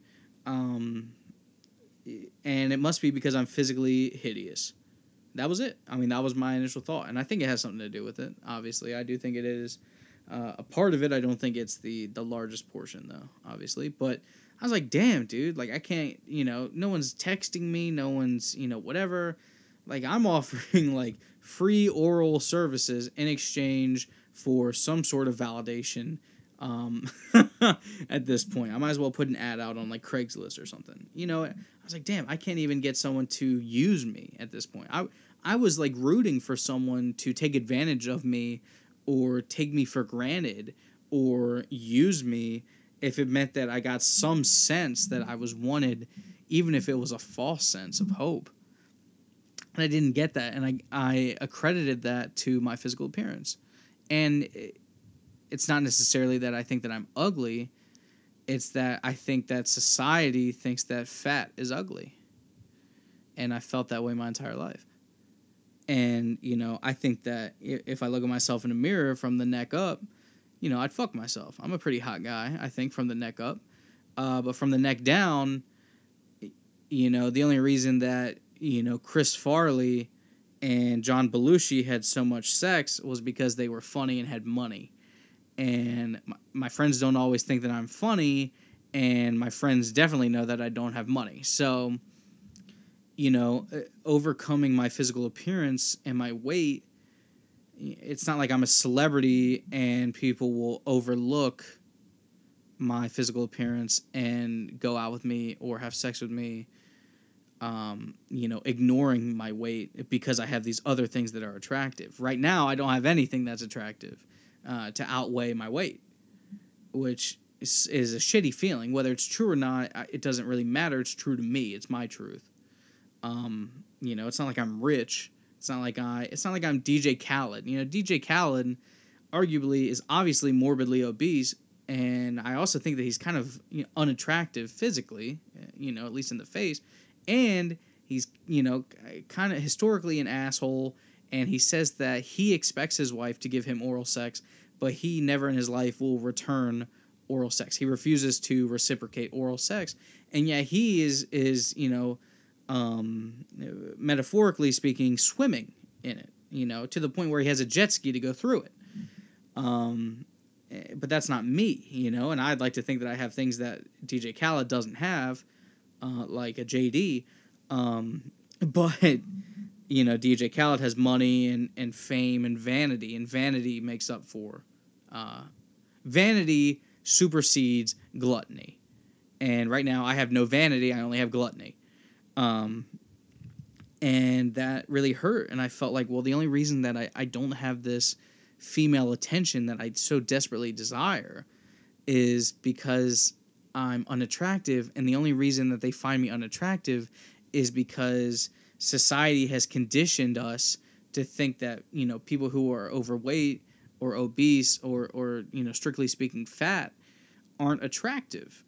And obviously there are movements of body positivity, like with Lizzo, There's not really any of those movements with men, unfortunately. I guess, when you look at like offensive linemen in the NFL, but again, they have vanity. You know what I mean? Like, they're big, yeah, and people think that offensive linemen are attractive, but they're also super fucking rich and like champions and on TV every week. So, and they live a life, of luxury. They live in the lap of luxury. And for me, it's just not like that. There aren't really men that are larger that people say, wow, that man is standing up for body positivity. We could also talk about penis size in this instance, but that's not where I'm getting at. The only big guy that doesn't really have vanity, I mean, he has fame, but not really vanity because of his choices, that's big and typically unattractive that people love regardless, is Danny DeVito. And I think that it's kind of hard to make Danny DeVito the face of male body positivity, but it might be necessary. Anyway, so I was like, well, I'm a fat fuck. I'm a fat, ugly, worthless fuck that no one loves and no one is going to love and no one's ever going to want to have sex with ever again. I don't know how I got people to have sex with me in the first place, and I'm never going to reproduce because nobody wants to have fat, ugly fuck babies. And nobody wants to see me naked because I'm a fat, ugly fuck. And so it was just this whole downward spiral of hating myself for my weight issues, which I've felt that way for years, but it really hit me hard now. Because I felt so alone. And I was like, well, I'm going to make a change. And so, a few years ago, back in 2017, I had a membership at Planet Fitness. Ivy and I got memberships. I got one because I was starting law school and I had gained some weight in my last year at Shepherd because I was in a great relationship that allowed me to gain weight and still feel loved and desired. And I wanted to lose weight and sort of be more attractive going into law school because typically lawyers need to be attractive to be successful. Yeah, I don't know. It just happens. And so I joined the gym, and then she joined the gym to support me, moral support, which, it was nice. And that whole summer we went every day, and it was cool. And then I went to school and obviously ended my membership. And so I went to Planet Fitness February 15th. It was the 15th. It was like immediately after the fight. And I said, hey, I'm going to restart my membership because I'm fat and need to lose weight. And the general manager was like, okay. And I told him, I was like, hey, I had a black card membership before. I don't know if, I need to pay like a startup fee or anything. And they simply just restarted my old membership. And I picked right up, where I left off. I went home, got some gym clothes, went back. And I've been going to the gym daily ever since. I'm at the point now where I go twice a day. I go typically around 3 or 4 in the afternoon, sometimes 2, depending on if I have errands, but typically around 3:30, 4 o'clock in the afternoon. And then recently, as in this week, when Brian gets off work at 9 p.m., I've been picking him up and going to the gym again at like 9:30, 10 o'clock at night. And so, I've gotten to the point where I've been going twice a day. I'm doing, miles on the treadmill with steep incline. I'm doing, arm and chest exercises. I'm kind of nervous to do ab exercises because of the weight, the shape, the fat, and trying to burn through the fat to do the chest and ab exercises. But because of my pericarditis and issues I've had with high blood pressure because of my weight, obviously, my high blood pressure and my anxiety and whatnot. I've had issues with keeping my blood pressure at a steady, healthy pace. I know that chest exercises really helps to strengthen your heart, the muscles around and in your heart, and then the different support pieces of the cardiovascular system outside of simply the heart and the lungs. And, so that's been good. I've been doing the chest exercises, doing the arms. In terms of results, real quick, I've lost weight in my face. I've noticed that my double chin is disappearing. It's, my chin and the skin underneath my chin around my neck, which I guess you would call like the like a gobbler if you're like a turkey, like whatever that is. The giblets, I don't know. Underneath my neck has gotten tighter to the point where if you just look at me straight in the face, I don't always have a double chin. It's tightening up, and the beard obviously helps as well. In my jawline, I can feel pieces of my jaw naturally that I haven't seen or felt really for a while, for a few years. So that's nice. It's sort of tightening up. In my jowls. Regarding the rest of my body, my arms are bigger than they've ever been, I think. I never really worked on my arms anyway. They were just big because I did daily manual labor, whether it be in high school or actually at work that, built muscle. Now I'm actually like actively building muscle in my arms, and it's gotten to the point where, they're bigger than they've ever been, and I get addicted to flexing them. Honestly, they look good and they feel good, which is nice. I've also been working out my thighs because I have these thigh tattoos, and I want them to look good. I need my thigh tattoos to maintain their appearance and not look like, like someone painted something on top of a cake. I don't want my thigh tattoos to look like icing painted on a cake. I want it to be firm and stiff and muscular and toned and defined. And I really, I feel a difference in my thighs, especially in the top of my thighs. I need to lose the thigh fat actually in my inner thigh, like where my genitals are. I need to lose the chub rub. That's the big issue is with the inseam when I wear dress pants, because I have to wear suits for work and when I have a job and whatnot for law things and interviews. And so when you wear dress pants, I worry about the inseam. A lot of it has to do with the fact that my inner thigh is so big when I sit down. But I've been working on that. Obviously, my lower legs, my calves, they've always been pretty muscular just because they have to be tree trunks to support this hefty being on top. But they're getting defined. Obviously, I have, my Maroon 5 tattoo on my left calf, and I'm extremely proud of it. It's, the most beautiful tattoo that I've ever seen. And so I want to keep my calves nice because I got to show off this masterpiece. And I also intend on getting one on the other calf as well in the near future. And so I've been working on my calves to try to keep that nice and tight for a tattoo. And I see some definition that I've never really seen before. I see muscles show up in my calves that I had never really noticed before, which is cool. And they're getting, big and tight, and they're sort of, as my thighs are hopefully decreasing in size and my calves and lower legs are increasing in size, hopefully they balance out to the point where I look like a normal, healthy human being. And then obviously the big issues, the things that I'm really focusing on, obviously the belly is the issue. It always has been, because it's weird that if you look at me in certain angles, like whether it be like straight on, or if you look at me from like the chest up and the genitals down, I look like I could be thin, right? Like, the fat distribution on my body is so strange. It's unique. It's like a pregnant woman almost, where, my legs, I don't have an ass, which I also need to work on. I want bigger butt cheeks, bigger glutes. But, my legs down are big, but they look healthy and muscular.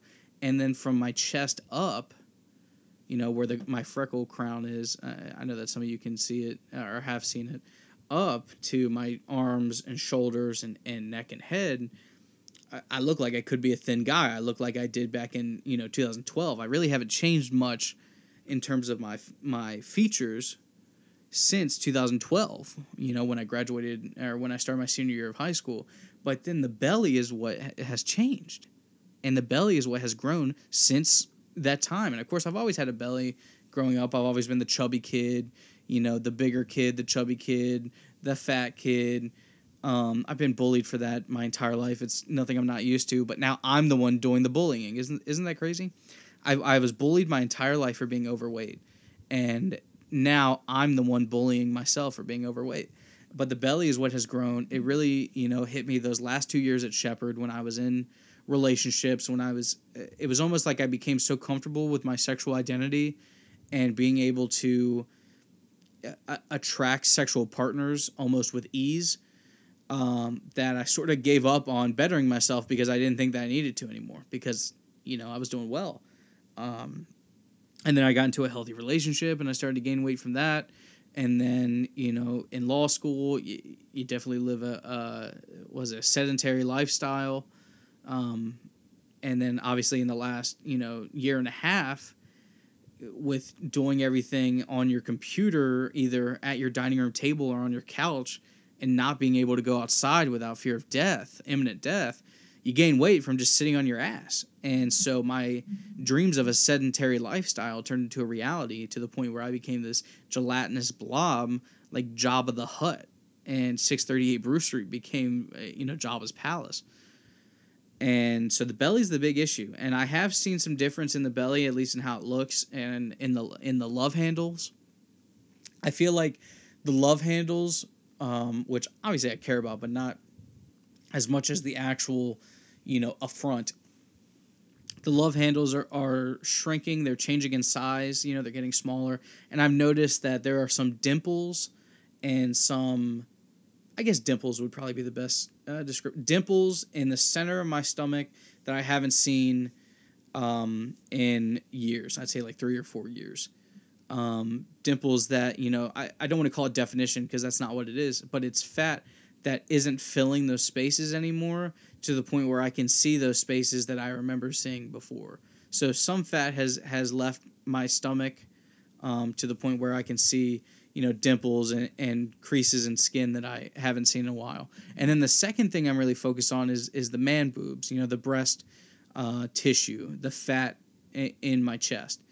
And, I feel like it's strange that I feel like people can be attracted to people with bellies.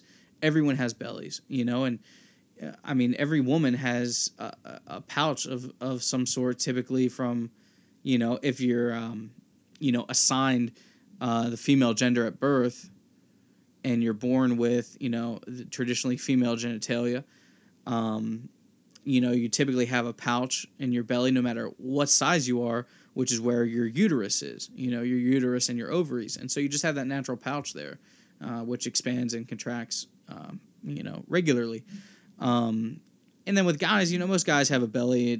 People call it a beer belly. It comes from just, storing food, drinking, whatever. And you always have, a change in size from being bloated from, diet or from, beverages, liquids. So I feel like people can kind of get over the belly. They can kind of look past that, literally and figuratively. But it's kind of hard to look past a man with traditionally female appearing breasts. You know what I mean? Like, no one ever says, man, the sexiest part of that guy is his man boob. No one ever says that. People say, oh, I like a guy. Like Santa Claus. People like Santa Claus because of his belly. People do not like Santa Claus because of his breasts underneath his jacket. You know what I'm saying? Nobody ever said, hey, Santa, nice tits. You know what I mean? Unless they were, like, ragging on, like, a mall Santa or whatever. And that's the thing. No one ever... When you see a guy who's really muscular, like The Rock, you say, hey, nice pecs. He obviously takes a lot of time working on his pectorals. Like The Rock or Aaron Donald, you say, hey... He has large breasts, but they're more masculine, nice pecs.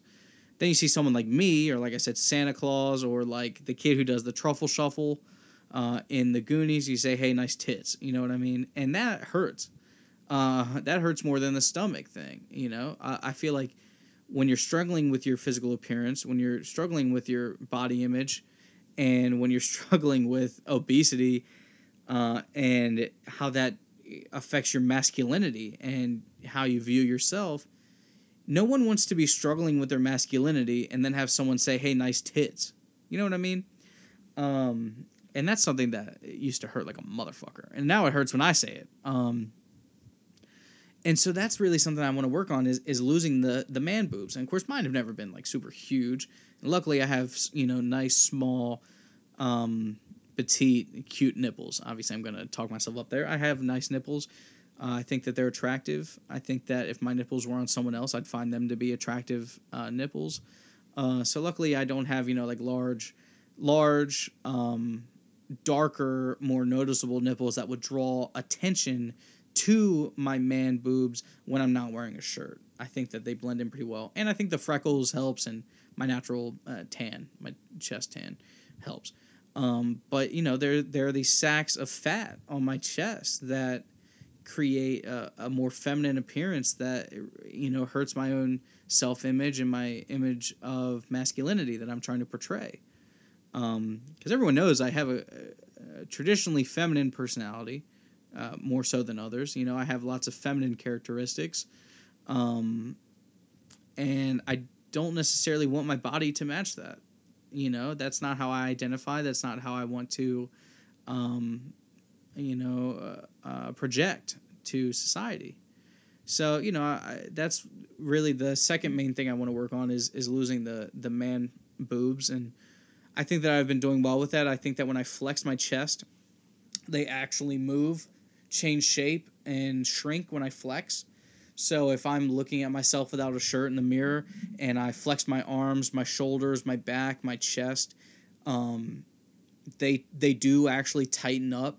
They do actually lift, and they do actually, sort of shrink in size and have a more masculine, square pectoral shape instead of the traditionally loose, rounder, sagging shape of a breast.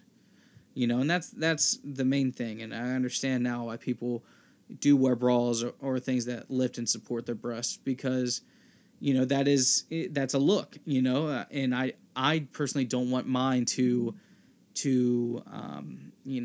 sort of hang down in any way. I don't want them to have any, round or pointed shape similar to a budding breast. I don't want them to appear as large masses of fat. I want them to take a more tight, square pectoral shape that depicts muscle and depicts masculinity. And so that's something I'm working on. I think that, seeing the other things in my other extremities, my appendages, is nice. But when I see the actual benefits in my abdomen, in my core, and the bigger parts of my bodies, that's what's really beneficial. Additionally, I know that this is going on for a while, and I apologize for that. But other benefits to exercise that I've experienced, obviously the mental health change. I feel like if I have an issue, I can go work it out. And I feel like it makes me feel better. I feel like I've accomplished something. I feel like I'm not just laying on my ass, letting life happen around me. I'm actually actively contributing to life and actively contributing to my own life, my own story. So that's a positive feeling, the sense of accomplishment. Also, it's nice to get out and interact with people and see people. They call it, what is it, social fitnessing or something like that, or I don't know, I forget what they call it at Planet Fitness. Obviously, everything is made for a COVID reality, but it's nice to interact with people and see people, wearing masks but doing normal things and whatever. Obviously, there are also very attractive women at the gym, which is cool. Yeah, and so that's always nice. I do feel better, like, and physically I feel better. Like, I feel like, I can do things I couldn't do before. I feel like if I was being chased by a bear, I'd have a much better chance of survival than, say, 3 weeks ago, which is good. Because I don't think I could fight a bear yet, but I think I might be able to, zigzag out of one. What else? It's definitely something to talk about with my friends and family. So it's a good conversation starter. It's something that people identify with, and shared experience that creates a shared conversation and builds relationships. It's nice to see how many people, like my photos or send, reactions to my photos or message me and talk about fitness. And it's cool. I've talked to people I haven't talked to in years because of this. And people are proud of me, which, I'm trying not to build that external validation, but it feels good to know that I'm noticing changes and other people are noticing changes. And one of the big things, it comes with cardiovascular health, and, if I apologize if this is awkward for anyone, but I'll just be honest. So depression itself, mental illness, depression, and then treatment for mental illness, treatment for depression, the medication that you're put on for depression and anxiety really affect your libido. They really affect your sex drive, and they affect your sexual health. Obviously, a lot of it's mental. A lot of sexuality is mental. The majority of it is, I think, 70-30. And then also, I'm on medication, obviously, for my anxiety and depression, but I'm also on medication regarding my cardiovascular health, which also affects my libido. And so mentally, the hormonal chemical imbalance in my mind is affecting the hormones and chemicals in my genitalia, and then the other medication is affecting blood flow to my genitalia. So the physical and mental aspect of my genitalia has been affected by my health issues, to the point where, I was lacking libido, I was lacking sexual health, I was having trouble, I'll just be honest, dealing with, flying a flag, popping a tent, what I'm saying? I was having issues with erections. It happens to everyone. And through this physical exercise, through, this cardiovascular health, and again, this is like, I've been doing this for 3 weeks now, going on 3 weeks, of going to the gym every day, twice, sometimes twice a day, completely changing my diet, which is something I haven't even talked about, which I won't talk about in this podcast, but I'll talk about later. Completely changing my diet, drinking water. I've eaten more salads in the last 2 weeks than I've eaten in my entire life.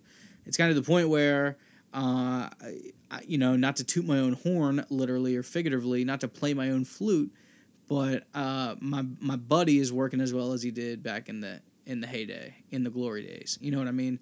Like I'm out here. It just feels, it's nice. It's nice to be back, so to speak. And I feel like, my dude is working overtime to make up for the time that we missed. And I feel like I'm getting the sexual health and the libido that I had back in college back, which I've been lacking for a while. Going on 2 years, I've been lacking it, which is cool. So that's definitely a benefit of exercise is your sexual health. Obviously, the cardiovascular aspect and also the mental health aspect. It's just making for, this isn't a Viagra commercial, but, don't take Viagra, just go to Planet Fitness. It's much cheaper. Yeah.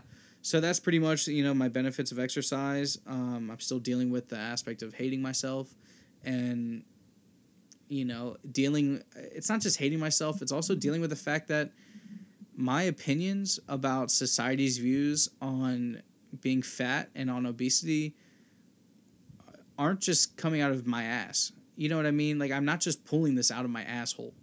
These are true. It's based on reality. People do look at fat people a certain way. There is fat phobia. There is, judging people because of their physical appearance.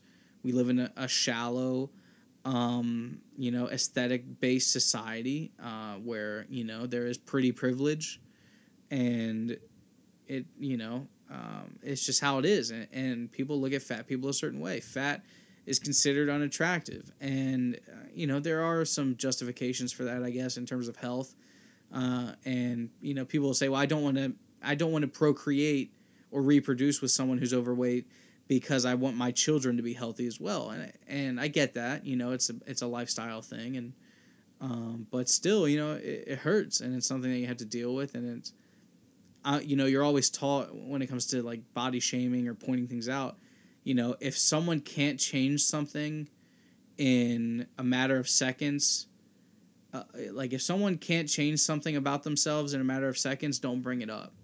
Like if you have a booger in your nose, or if your shirt is buttoned the wrong way, or your fly is down, or you got like, crumbs in your beard or something, you can point that out because they can change that immediately. You know what I mean?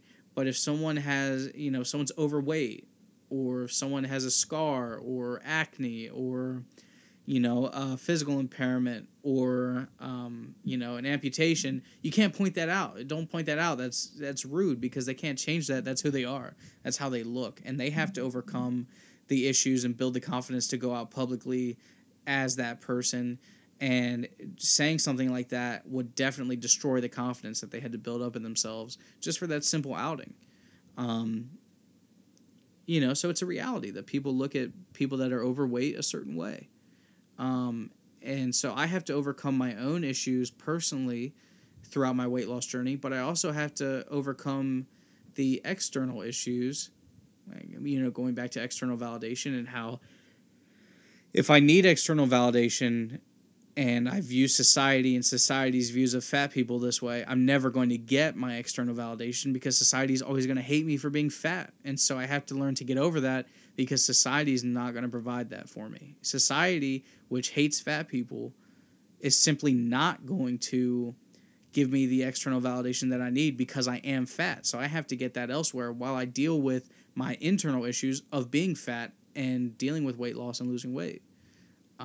Which is difficult. It's a battle on all fronts. It's a war on all fronts, but it's worth it. And dealing with those things, with body shaming issues and obesity and becoming a healthier, better person, it's part of my journey. And I think that, being where I am today, single, stuck at home, alone, sort of awaiting fate, I think I'm in the right place to deal with these things because I have a clean slate and I'm free. I'm completely and utterly free. And that means that the world is my oyster and I'm open to change because I don't have any responsibilities or anything, holding me back or holding me down. I don't have to worry about, ruining the status quo because the status quo is empty. It's blank for me. And so because I have all this freedom without being tied down, I have the opportunity to better myself. And it sucks, it hurts, it's difficult, it feels good to get it done, though. And, that's pretty much it. So I'm about to sign off and publish this bad boy and hope that people enjoy it. Again, I appreciate everyone listening. I'm sorry for anyone who wasn't expecting all of my deep, dark topics of discussion. I should probably put a warning on some of these. But yeah, anyone who's given me support, not just recently with my weight loss journey or with the bar, but anyone who's given me support in my entire life that's listening to this, I want to say thank you for putting up with me. Thank you for giving me the love and respect and having patience with me.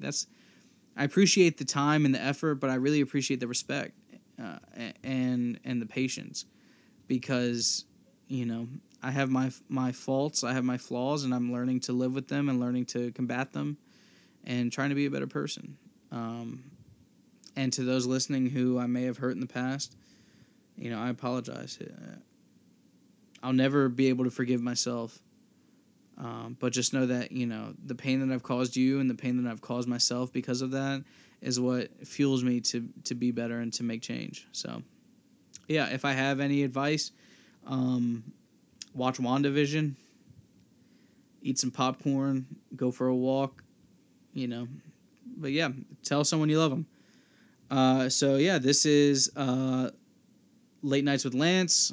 I'm your host, Lance Gunner Wines, signing off from Winchester, Virginia. I love y'all. Have a great night. Peace.